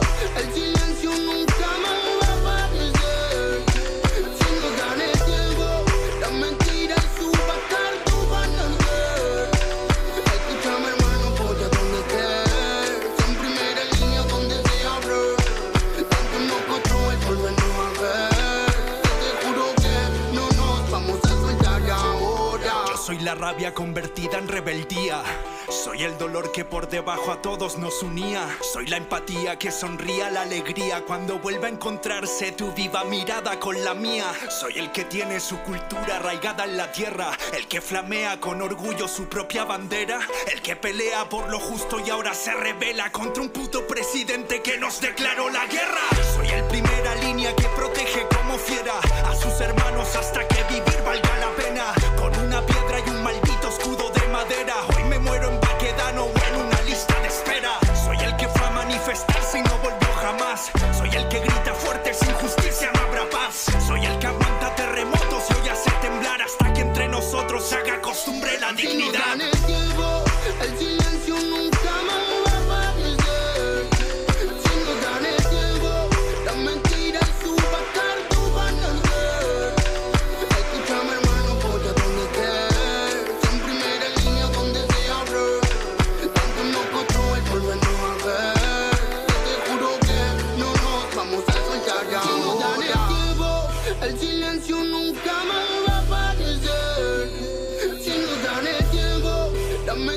su bastardo van a arder. Escúchame hermano, polla donde estés, en primera línea donde se abre. Tanto nos costó el volvernos a ver. Te juro que no nos vamos a soltar ahora. Te saluda Felipe Farías. Te dice, buen abuelo. El pelo. El pelo. Sería el programa Los Felipe. Puro Felipe. No, pero ese es Felipín. El pelo Farías es Felipín. Pues, yo siempre dije, la palabra primera línea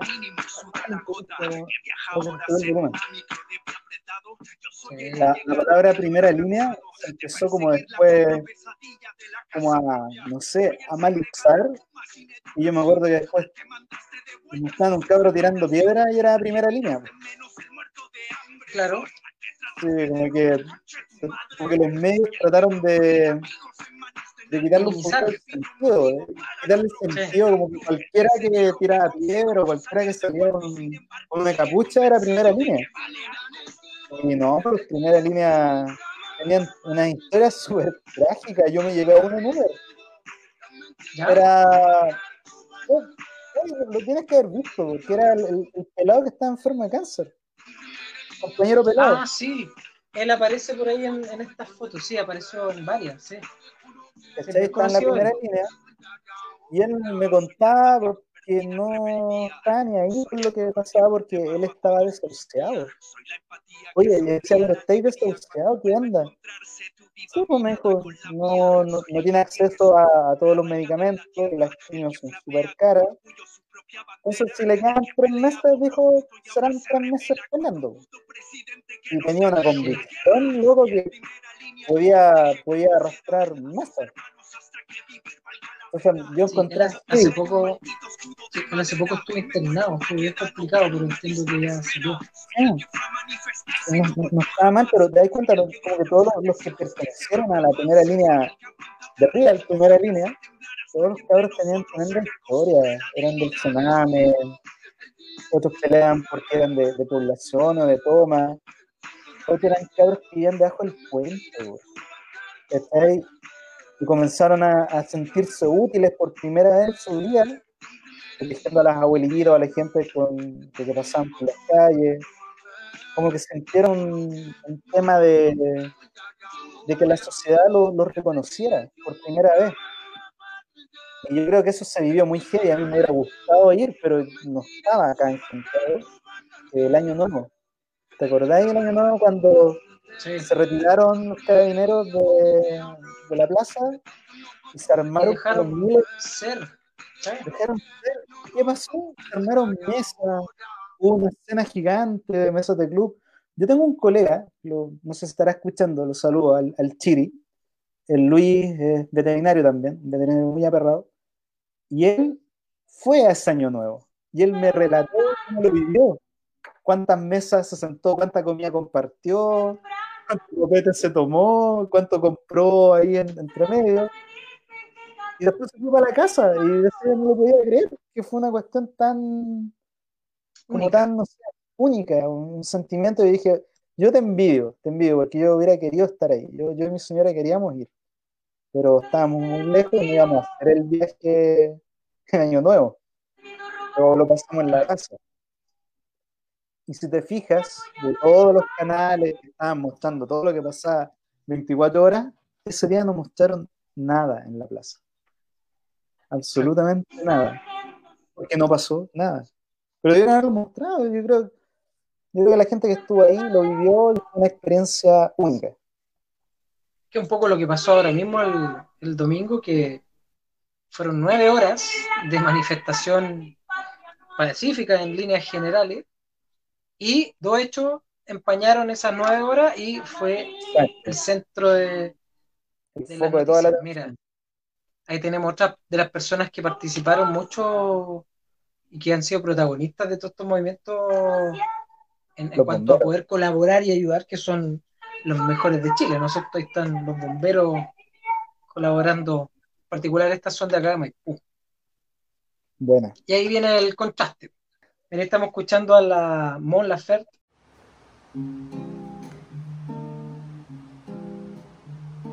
Me mandaron una carta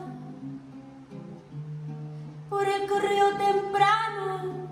En esa carta me dicen que cayó preso mi hermano.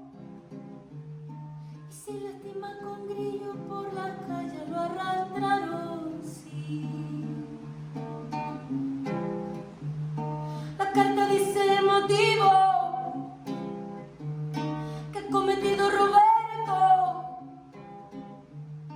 haber apoyado el paro que ya se había resuelto. Si acaso esto es un motivo, presa también voy sargento, sí. Yo que me encuentro tan lejos, esperando una noticia,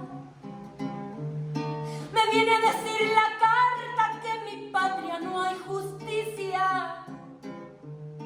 Los hambrientos piden pan, plomo les da la milicia, sí. De esta manera pomposa quieren conservar su asiento. Los de abanico y de frac sin tener merecimiento. Van y vienen de la iglesia y olvidan los mandamientos, sí. Habráse visto insolencia, barbarie y alevosía de presentar el trabuco y matar a sangre fría a quien defensa no tiene con las dos manos vacías, sí. La carta que he recibido me pide contestación. Yo pido que se propague por toda la población que el lunes es un sanguinario en toda generación, sí.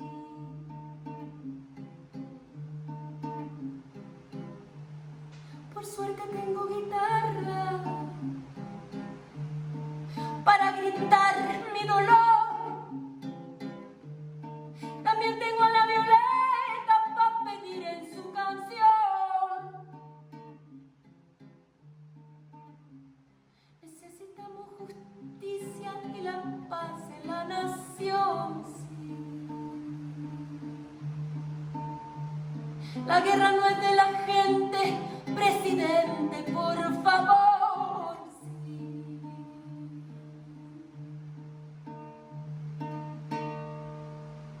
Y seguimos avanzando con este movimiento que se va consolidando, ya empieza a ser como más sintomático esto de las personas que pierden un ojo y ya empieza a ser muy simbólico, ya empiezan a salir toda esta simbología, el perro matapaco, la persona con el parche en el ojo. Sí. Mira qué heavy esa foto.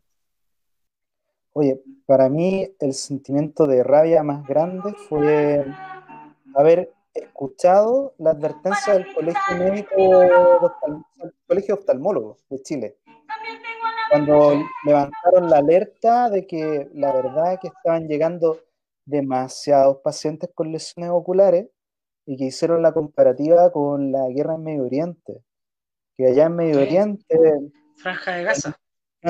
Franja de Gaza, como en 10 años, tenían como 60 lesionados oculares. Y nosotros teníamos 3 meses y ya íbamos como en los 150, 200. Y salió ese comunicado de advertencia y a los 3 días Gustavo Gatica quedó ciego. Esa fue la primera persona que perdió la vista completa. Y lo heavy es que te lo dijeron. Te lo dijeron.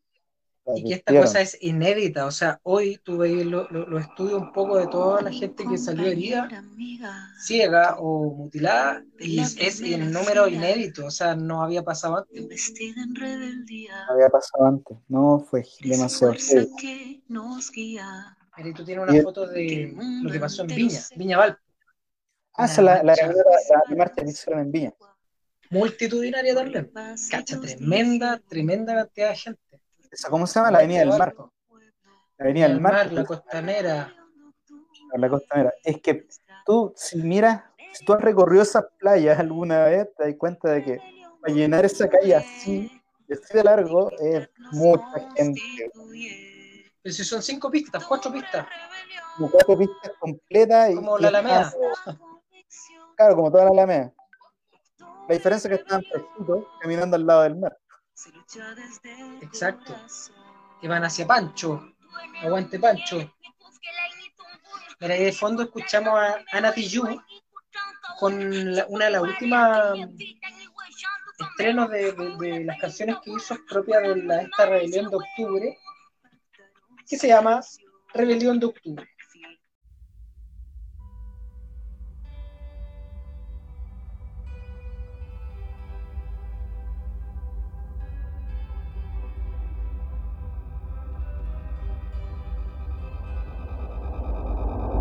Compañera, amiga, tú de la primera fila, embestida en rebeldía, eres fuerza que nos guía, que el mundo entero sepa, te dispararon sin tregua, por la paz ellos dijeron, torturando nuestro pueblo.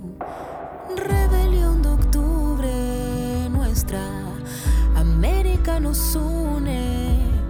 Rebelión de octubre, dignidad nos constituye. Octubre, rebelión, con honesta convicción. Octubre, rebelión, se lucha desde el corazón.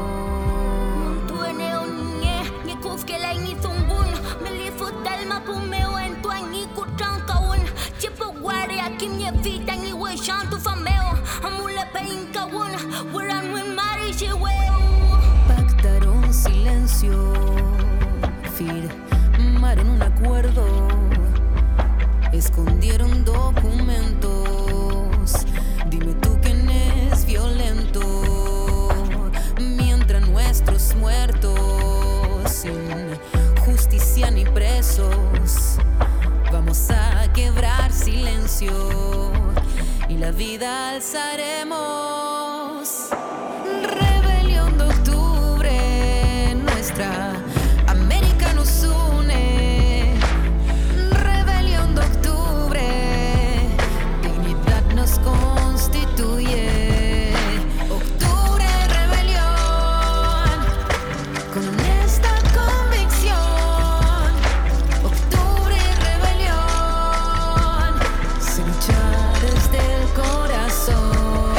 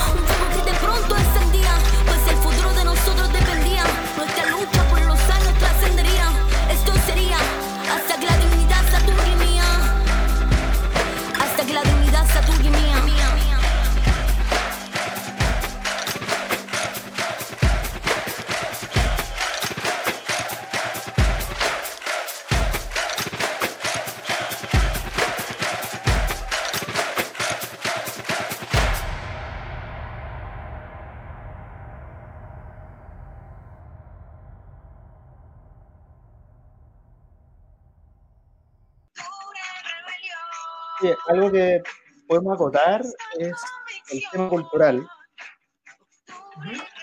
El tema cultural en todas las marcas. A ver, mira, yo siempre he estado haciendo unas cosas. Aquí quien más ha marchado es mi señora. Mi señora profe, siempre, por ejemplo, cuando se armaron estas distintas marchas en distintas partes de Chile, ella fue a todas las de Melipilla, y en la que más me urgí cuando fue ella fue cuando helicópteros militares sellaron Melipilla. No sé si alguna vez viste los memes de que hacían los milicos en Pomaire, y que en Pomaire le iban a tirar los cacharritos de crea. Claro. ¿Cachai? Que en Melipilla iban a tirar las chupallas, los pollos. Bueno, todo eso salió por ese tema, porque aparecieron tantos militares en una marcha en Melipilla, que toda la gente sabía, y la mayoría eran los profes de los distintos colegios. Y no vamos a decir que Melipilla es gigante, pues. Toda la gente sabe quiénes son los profes de sus cabros. Claro. Entonces, que marchen los profes, fue una marcha grande, no tan multitudinaria como la que se arman acá en Santiago. Y que hayan llegado los militares así. De hecho, yo ahí fui a buscarla, estaba súper asustado. Afortunadamente no pasó nada, fue como más que nada mostrar el armamento bélico y para disuadir por miedo. Claro, me asusté yo, ¿cachai? Los que estaban marchando no estaban ni ahí, seguían saltando. Pero yo estaba asustado, yo estuve súper asustado de que dispararan. Tenía harto miedo, se quemó la iglesia, la catedral de Melipilla en ese entonces. Ya. Fue bien fuerte. Sí, yo me acuerdo esa marcha. Sí, me acuerdo que fue noticia, bueno, en portales alternativos e independientes. Obviamente. Salían las marchas en todas las otras comunidades. Por ejemplo, la marcha que hubo, no sé, acá mismo en Pudahuel, una que se hizo en Lo Prado, que no tenían nada que ver con este movimiento más grande, con estas marchas más grandes. Como eran cosas aisladas de comuna, por así decirlo, nunca las mostraron, pero cuando tú pasabas por ahí, tú veías que eran puros ambientes como carnaval, fiesta, cultura. Me llama mucho la atención eso. La gente puede hablar de que hubo violencia, sí se rompieron locales, que se quemaron cosas, se rompió un inventario, sí, pasó de todo, pero las manifestaciones propiamente tal, todas estaban llenas de cultura, todas estaban llenas de cosas, ya sea de cultura chilena, de música, de arte, pinturas, murales que se hicieron. Hoy hay unos murales maravillosos que tú podías hacer el recorrido y ir más o menos cachando qué es lo que pasó, qué es lo que gatilló todo esto en Chile. Y que son los mismos que los han ido pintando. Exactamente, ahí hay uno, muy bonito. Es un memorial. Es un memorial donde murió una de los tantos que fallecieron como parte de este movimiento. Era esta la que decías tú, la de Don Morelos. Exacto. El saludo de Don Morelos a todos los chilenos. Y el de Mark Hamill. Greetings to all Chileans. The world is watching you. Así es. Saludos a todos los chilenos. El mundo los está mirando. Resistan. Oye, que te lo diga el maestro Jedi. Pues. Bueno, el maestro Jedi, la voz del Joker, o sea, tantas facetas de Mark Hamill. El único. Oye, mira, nos menciona acá Nelson, grande Nelson, saludo para ti.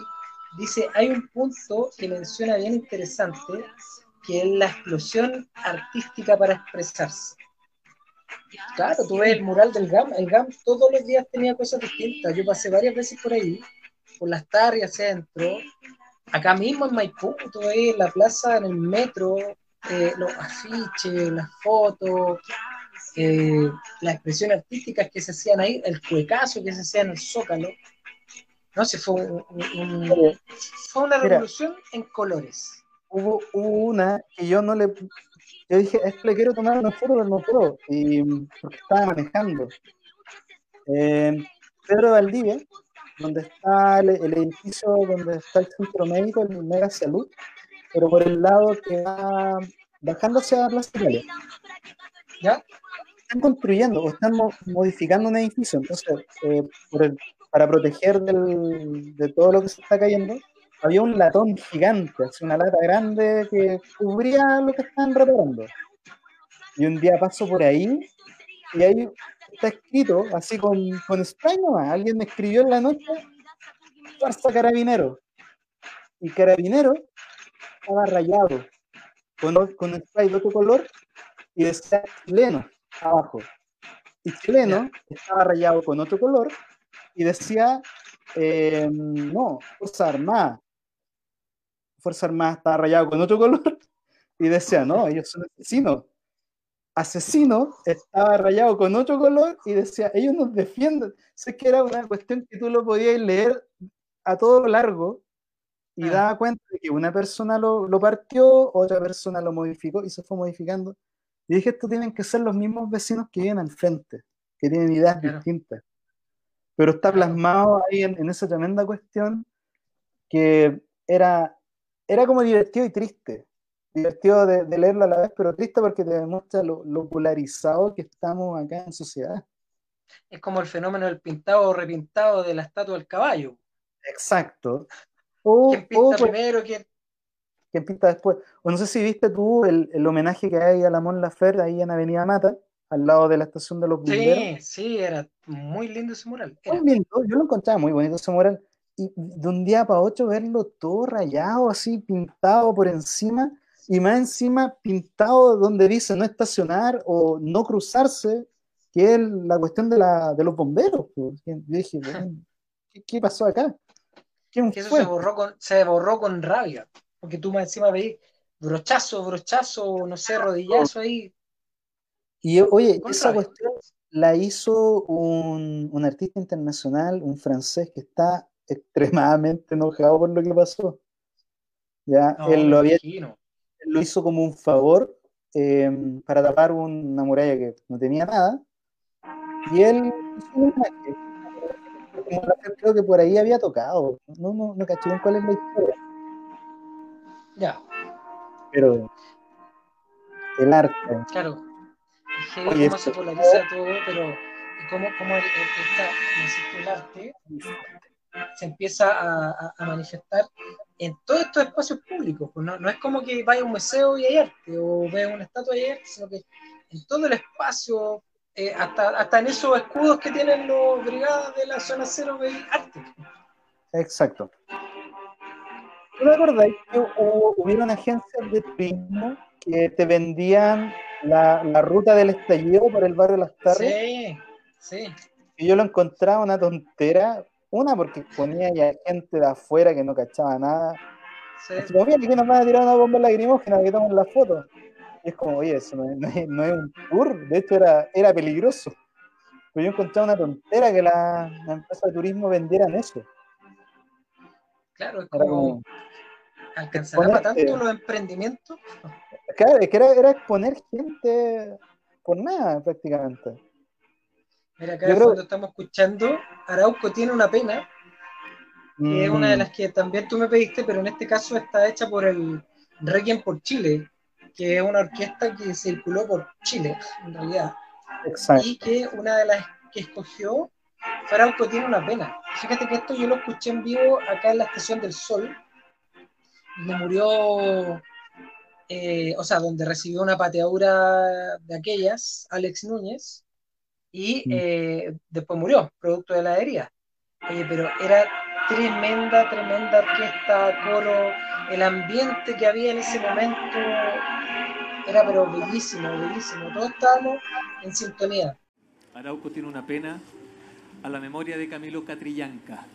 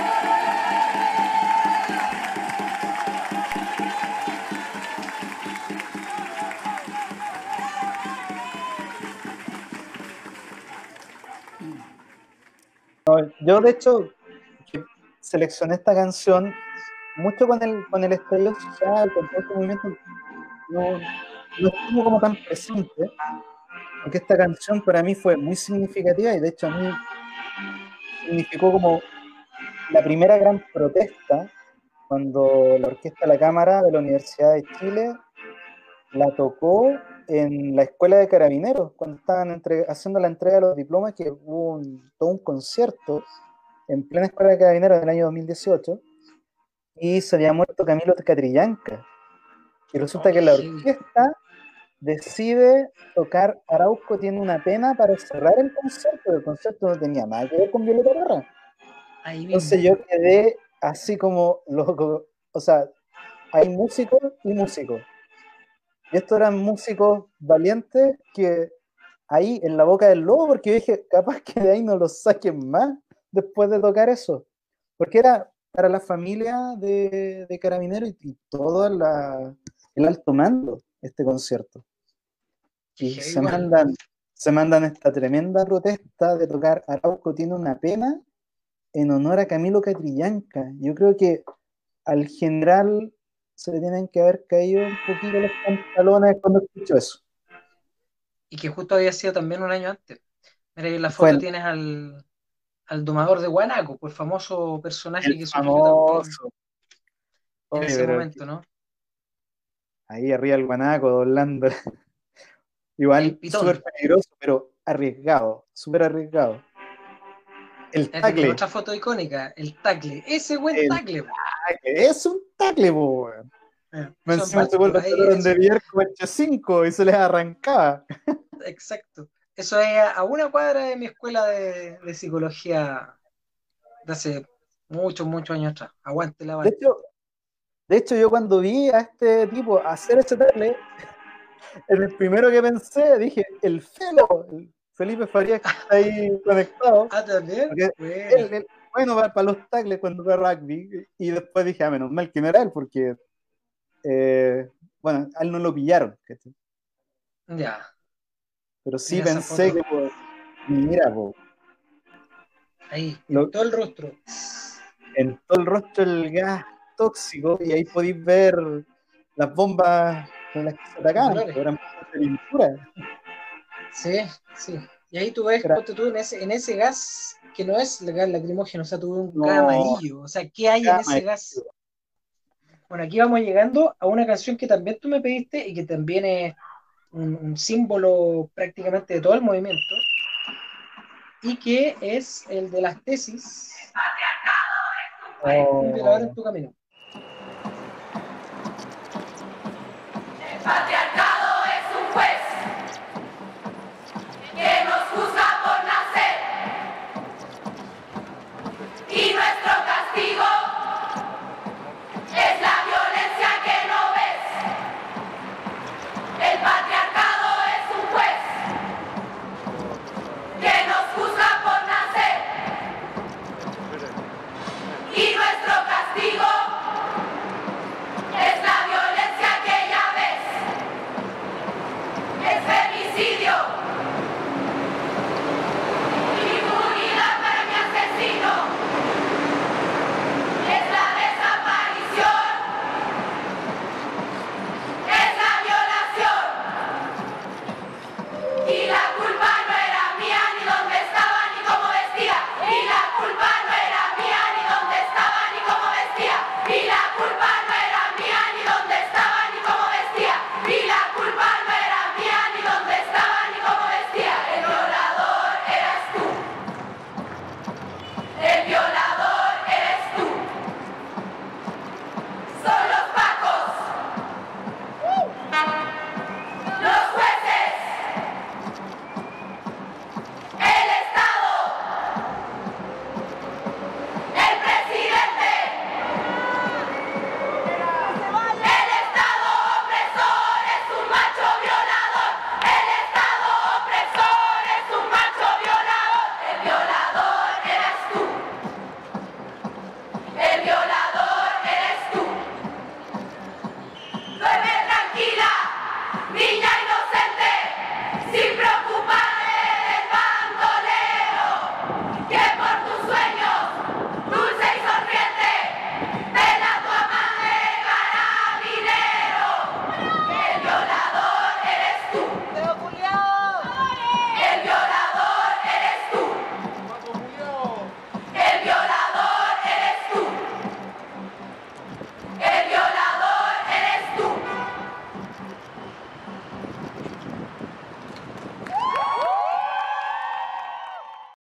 dio la vuelta al mundo. Oye, Felipe, esta canción, mira, para mí, te voy a hacer una analogía de lo mismo que estuve discutiendo con mi señora.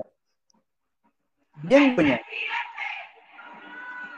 La película Star Wars, El regreso del Jedi, donde tienes un imperio maligno que está arrasando con todo, y tienes por otro lado un movimiento rebelde que se está oponiendo al imperio, y van en una última gran batalla a tratar de derrotarlo. Y si tú ves El regreso del Jedi, hay un factor, que es un factor que ninguno de los dos bandos tomó en cuenta, y ese factor fueron los Ewoks, que eran como unos ositos muy tiernos al principio de la película, que escondían graciositos, pero que al final, al desenlace, ayudan a ganar la guerra, porque se levantan en armas, pelean, y si no es porque ellos pelean, este imperio habría ganado la batalla final. Se Y sacrifica. yo le decía, claro, se sacrifican, muchos mueren, pero no les interesa porque están liberando su lumen. Y yo le decía a mi señora que encontraba que el movimiento estaba como desgastado. Ahí, ¿cuándo salieron? Esto como en diciembre, ¿no es cierto? Claro, como que le faltaba una línea, algo que dijera ya, este es el camino. Este es el camino, como levántense de nuevo. Entonces yo decía, aquí falta también un factor que ninguno de los dos bandos lo tenga contemplado. Y llegó esta canción que dio la vuelta al mundo y levantó a todas las mujeres. Oye, lo que estábamos comentando cuando nos encontramos, pues, hasta en el colegio, Alonso de Ercilla también cantaron esto, en un colegio de la congregación marista. Impensable en nuestra época. Impensable para nuestra época cuando era colegio de hombres, que ahora es mixto. Todas las mujeres de media cantando esta canción. Esta canción tuvo versión señoras, mamás, dueñas de casa, cabras jóvenes, Estadio Nacional, del mundo, internacional, Medio Oriente. Medio Oriente. Este fue lo que le hacía falta para retomar la línea. Y de hecho fue declarado este movimiento uno de los movimientos más significativos del año a nivel mundial. A nivel mundial, sí. No, de hecho, la especie, y cantando esto en todos los lados gubernamentales, yo encontré súper heavy cada vez que aparecían cantando. Era como fuerte, y además el mensaje muy fuerte. Tremendo. Mira, al final tenemos una de las últimas canciones que me pediste, es de la Violeta Parra, se llama Arriba quemando el sol. Así es.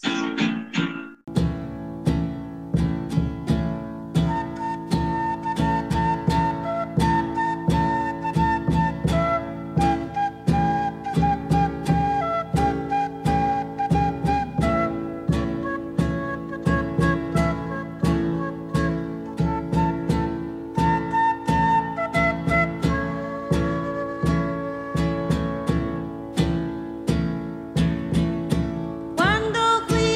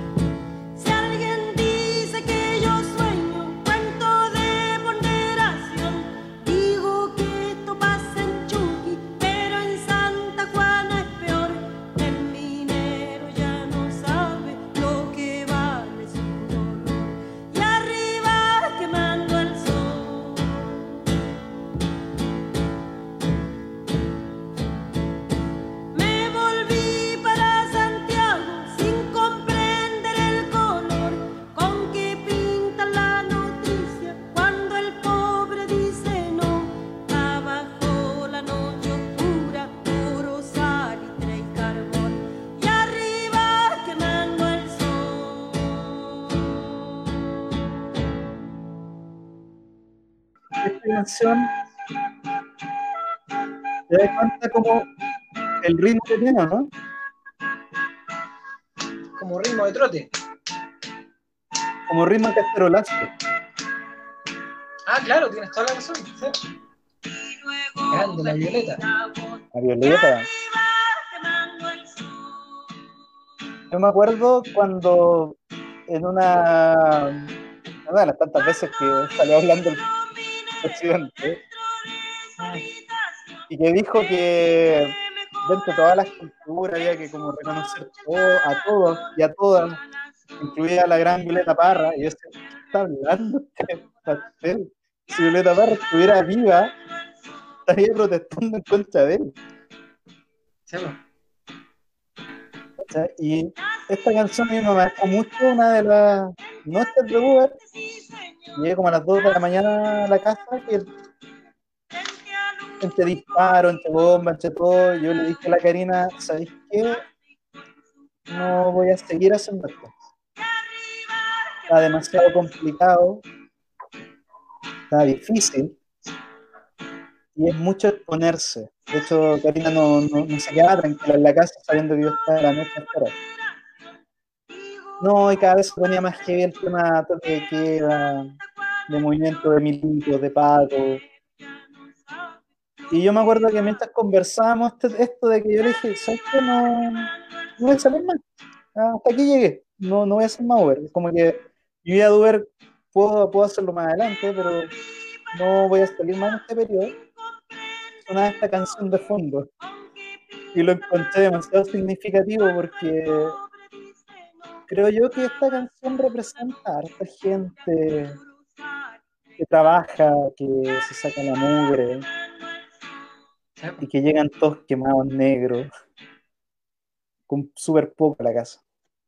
Sí, Es lo bueno de esta como despertar cultural, como decís tú un poco antes, artístico, lo que comentaba Nelson también hace poquito rato atrás, o sea, de todas estas canciones, que escuchamos canciones históricas, canciones antiquísimas, de los años 40, de los 60, los 70, los 80, y canciones que surgen producto del movimiento, o sea, tenemos que pensar cuántas canciones de estas van a seguir surgiendo, o sea, imagínate, hace menos de una semana salió Ana Tijoux y estrenó una canción, hace 2 semanas atrás Piero, que después la vamos a tocar, estrenó una canción que se llama Santiago en Llamas, una hermosa canción, tremenda, que Piero en su momento también inspiró. De hecho, en esta lista de Spotify que vamos a poner después, van a salir un montón de canciones que tuvimos que dejar afuera. O sea, imagínate, ahora llevamos casi 1 hora 22, súper pasado, y nos faltan muchas canciones. Mira, Nelson nos dice, Violeta siempre es contemporánea, Arauco tiene una pena, Arriba quemando el sol, otra que me gusta mucho. Me gustan los estudiantes, Nelson, es una de las canciones que quedó fuera, ya que no la pudimos incorporar porque también volvió, ya, pero está ahí en esta lista que vamos a poner más ratito. Hubieron muchas canciones que volvieron, muchas. Y de los 90 también, o sea, los saludos internacionales, por ejemplo, Reyes Against the Machine, apoyando a Chile, del año 91, que es el primer disco, y 2019 es como bastante el tema, aparte que hay que recordar que están separados, no están tocando Roger Waters grabó un tema, El Derecho de Vivir en Paz, que él se dedicó en su estudio, hizo un video, habla del cacerolazo, habla de este tipo que le mentió mentiras, que le vendió la pescada hace unos años atrás. Entonces tenemos un tremendo movimiento y todos los ojos apuntando hacia Chile. Y tú vas viendo que esto se va replicando en otros lados, no es porque haya pasado en Chile, sino que estaba pasando en Ecuador, en Colombia, hoy día, en Estados Unidos. Vimos hace súper poco lo que pasó con la comunidad afroamericana, con el asesinato de George Floyd. Esta afroamericana que habla y que dice, ya estamos aburridos, o sea, se entiende por qué, por ejemplo, viene la destrucción, y ella dice, y agradezcan que no queremos revancha, ¿cachai? O sea, tan heavy, o sea, agradezcan que estamos reclamando nuestros derechos y no nos estamos vengando. O sea, eso es muy heavy. O sea, yo espero que que todo esto, o sea, yo siento que, bueno, cada cierto tiempo, tú sabes que sociológicamente somos cíclicos, cada cierto tiempo hay revoluciones, rebeliones que hacen como, pero yo espero que esto sirva para, de alguna manera, hacer que la gente vaya, bueno, Chile ya despertó, o sea, estamos claros, pero que llegamos a puntos en común, no a consensos, que la política de los consensos ya sabemos que no funcionó, y fue hace rato atrás. Pero que sí, hace un tiempo escuchaba a Residente, dice que no se trata a lo mejor de que o algo muy extremo a la izquierda, o algo muy extremo a la derecha, o algo de centro, no, sino que algo nuevo, ¿cachai? Algo nuevo que ponga como centro la solidaridad y la empatía. O sea, yo creo que eso es lo básico, solidaridad y empatía. Si tú eres capaz de ponerte en el lugar del otro, si tú eres capaz de tener, por ejemplo, una constitución que parta de un sistema solidario, por defecto todo va a cambiar, por defecto la sociedad va a cambiar y eventualmente mejora. Son años, o sea, tú no podés decir, no, es que en 2 años no va a pasar, puede ser muchos años, a lo mejor ni siquiera nosotros vamos a alcanzar a ver todos estos cambios, nuestros hijos quizás los van a ver, o nuestros hijos los van a ver. Yo creo que todos los cambios que se hagan de aquí para adelante son para nuestros hijos, obviamente. Sobre todo todos los que tenemos hijos de 1 año, 3 años, ellos cuando tengan 18 años van a ver estos cambios. Y ahí uno va a estar viejito contando esto mismo, así todo, y yo cuando tenía edad estaba ahí. Ojalá lleguemos a esa edad que todavía no estamos acordando de las cosas. O sea, yo decía, bueno, aquí me va a salir un poco el tema, porque yo lo pensaba en relación a la pandemia. Hace un tiempo, de repente la gente ha estado pensando, a mí me pasa también harto, es que todo estas cosas nuevas que vienen, o festividades o lo que sea, puede ser la última. Sí. Yo pensaba el otro día, por ejemplo, en la Navidad, le preguntaba a mi hijo, de repente, si esta fuera, o para esta Navidad, ¿qué pensaban regalar? ¿Qué te gustaría regalar? Tal cosa. Pero yo le decía, pero he pensado que esta puede ser de repente la última Navidad de algo. ¿Qué sería bueno? Entonces yo lo pensaba al revés, yo decía, ¿qué regalaría yo a mis seres queridos, por ejemplo, que no he visto? ¿Cachai? Yo les regalaría tiempo. ¿Cachai? A mí me conmueve mucho pensar en esa cuestión, porque yo decía, juntaré plata para comprar un regalo. No, yo necesito tiempo con mi hija, con mis nietos, bueno, con mi papá, ¿cachai? O sea, yo creo que eso regalaría ahora, ¿cachai? Si, en lo posible, yo no he podido ver a mis papás a más de 1 metro de distancia, porque les voy a dejar cosas y me viro luego, digamos. Porque ya están cerca de los 80, pasando los 80.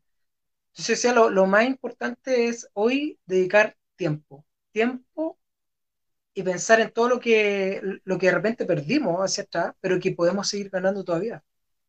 Así es. Muy heavy, muy heavy. Es súper heavy, pero por lo menos contamos con herramientas, nos podemos comunicar a través de videollamadas, llamadas telefónicas. O sea, yo encuentro que todavía existe eso de que tú puedes dar un poquito más aún. Todavía queda como ese espacio. Y sí. Hay que tratar igual, o sea, todos tenemos nuestras cosas y tenemos días ocupados, a veces tenemos días de mierda. Pero hay que tratar de quitar el individualismo que tenemos. Porque querámoslo o no, todos tenemos algo de individualismo en nosotros. Y en el momento en que tú das un paso más allá y como que te sales de tu individualismo y miras para afuera, compartes un poco más. Qué tremendo. Bueno, esto da para reflexionar mucho más. O sea, espero que en el futuro quizás nos encontremos otra vez, Daniel, y podamos reflexionar sobre otras cosas también. Ya estamos llegando hoy día hasta el final. Bueno, tú sabes que nosotros al final del programa hacemos un cuestionario que se llama el cuestionario de Bernard Pivot. Exacto. Y hace acá uno de los invitados e invitadas que vienen a este programa. Así que hoy día usted va a debutar con su cuestionario Pivot, don Daniel. Por favor, está esperando. Mira, la primera pregunta es, ¿cuál es tu palabra favorita? Asado. Asado. Asado, me gusta mucho porque causa mucho sentimiento en mí. Claro, estimula los sentidos, muy bien. Exacto, estimula los sentidos, la comida, la cofradía, reunirse con amigos. Me gusta la palabra. Después dice, ¿cuál es la palabra que menos te gusta? No puedo. ¿No puedo?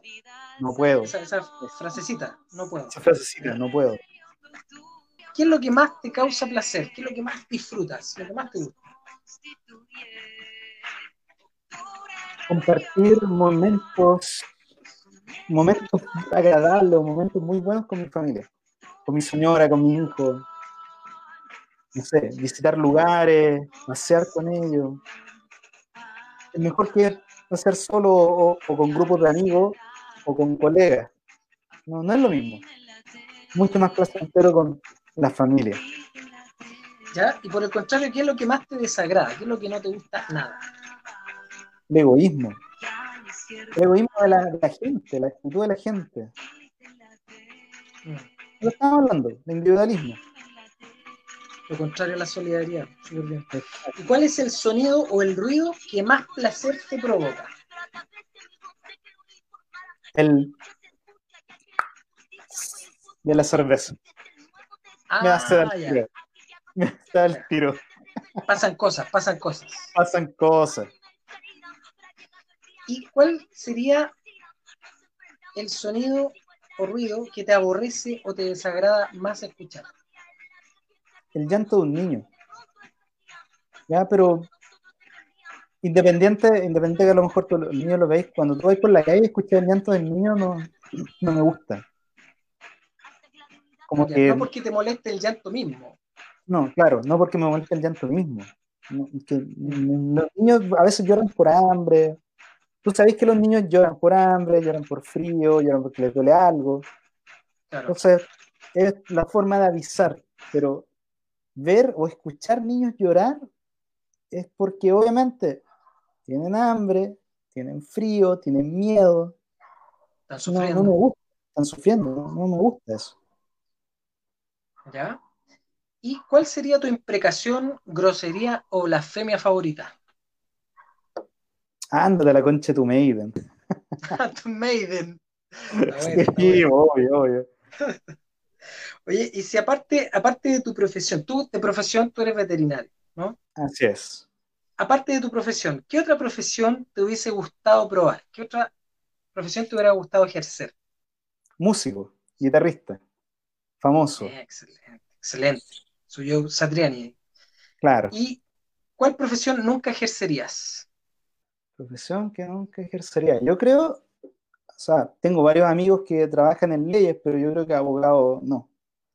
Porque te pone de repente esa profesión en defender a alguien que tú sabes que es culpable, pero es tu cliente y tienes que defenderlo igual. Oh, qué heavy eso. Y yo creo que eso es demasiado heavy, sobre todo si tú sabes que es culpable, pero por tu pega tenés que defenderlo igual.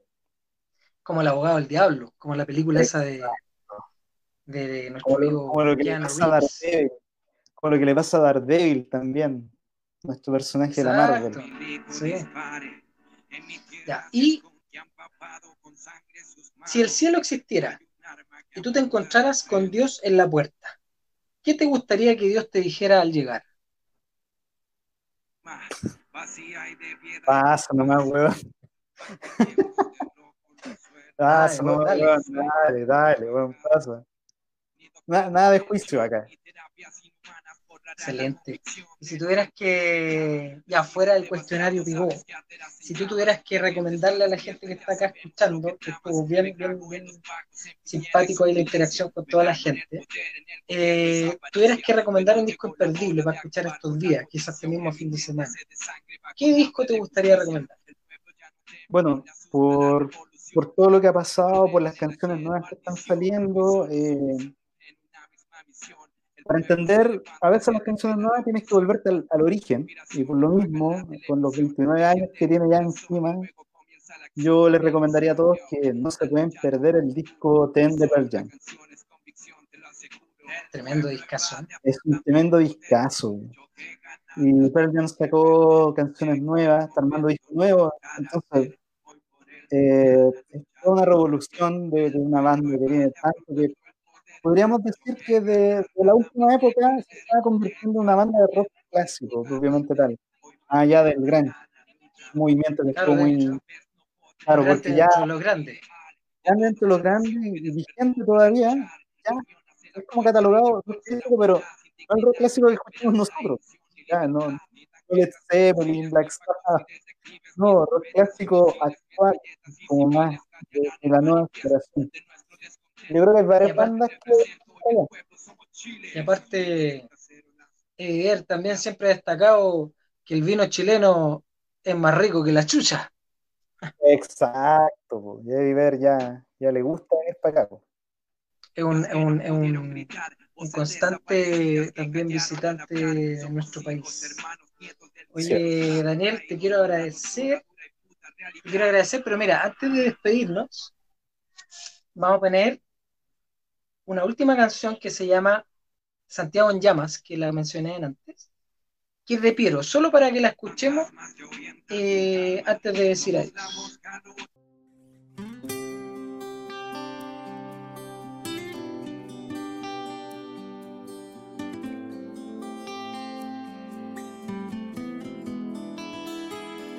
¿Y por dónde anda la vida? ¿Y por dónde anda el amor? ¿Por dónde anda el andando de vivir en paz con vos? ¿Y por dónde anda la noche? ¿Por dónde anda mi Dios? ¿Y por dónde andará él andando buscando una explicación? ¿Y por dónde anda Santiago? ¿Y por dónde andará el dolor? ¿Y por dónde andará él andando? La dignidad se perdió.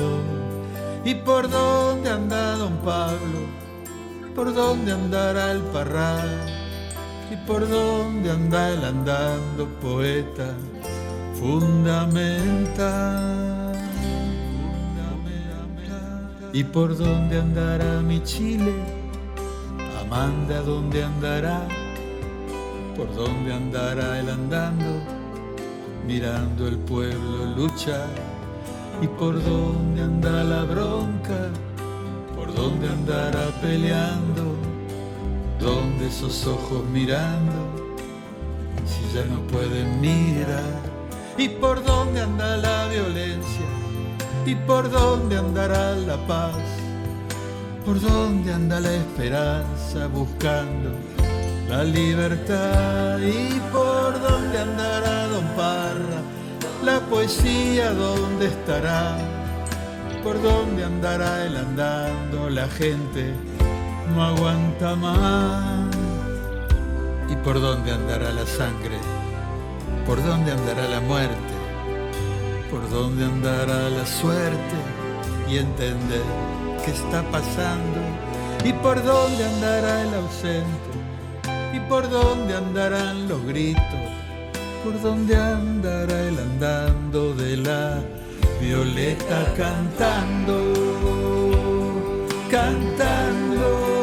Nuestra vida acorralada no se calla. Nuestros pueblos son un huracán en llamas. Cuando el miedo no es un juego de adivino, a cuidarnos estas ganas de estar vivos. Y nuestra vida acorralada no se calla. Nuestros pueblos son un huracán en llamas.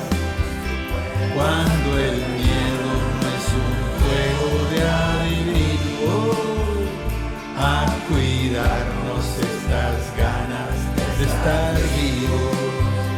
Y de estar vivo, y de estar vivo, y de estar vivo.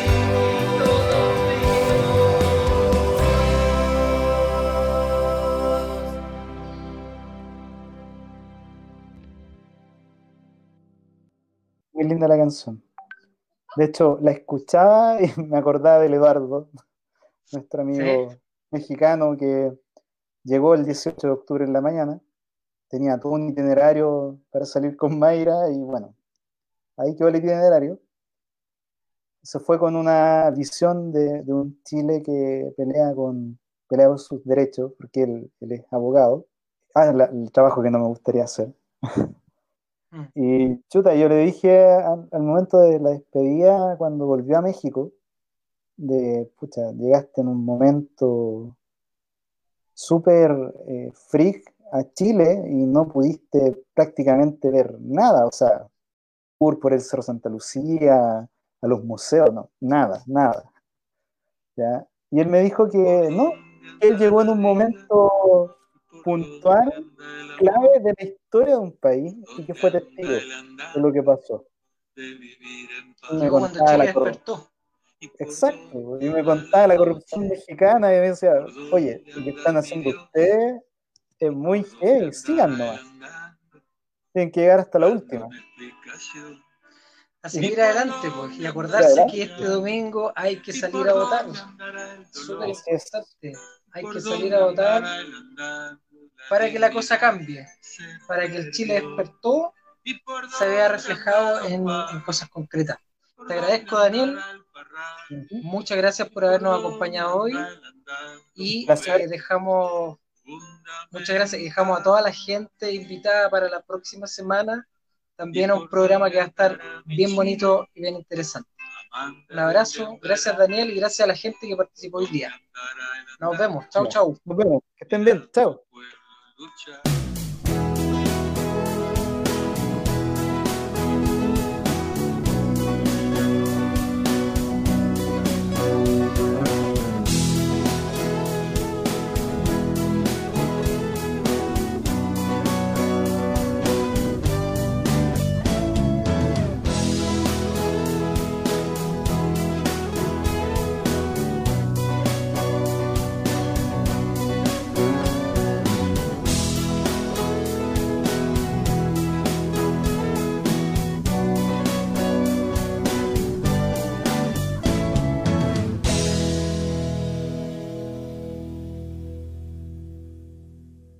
Fue una producción Escucha Parlante 2021.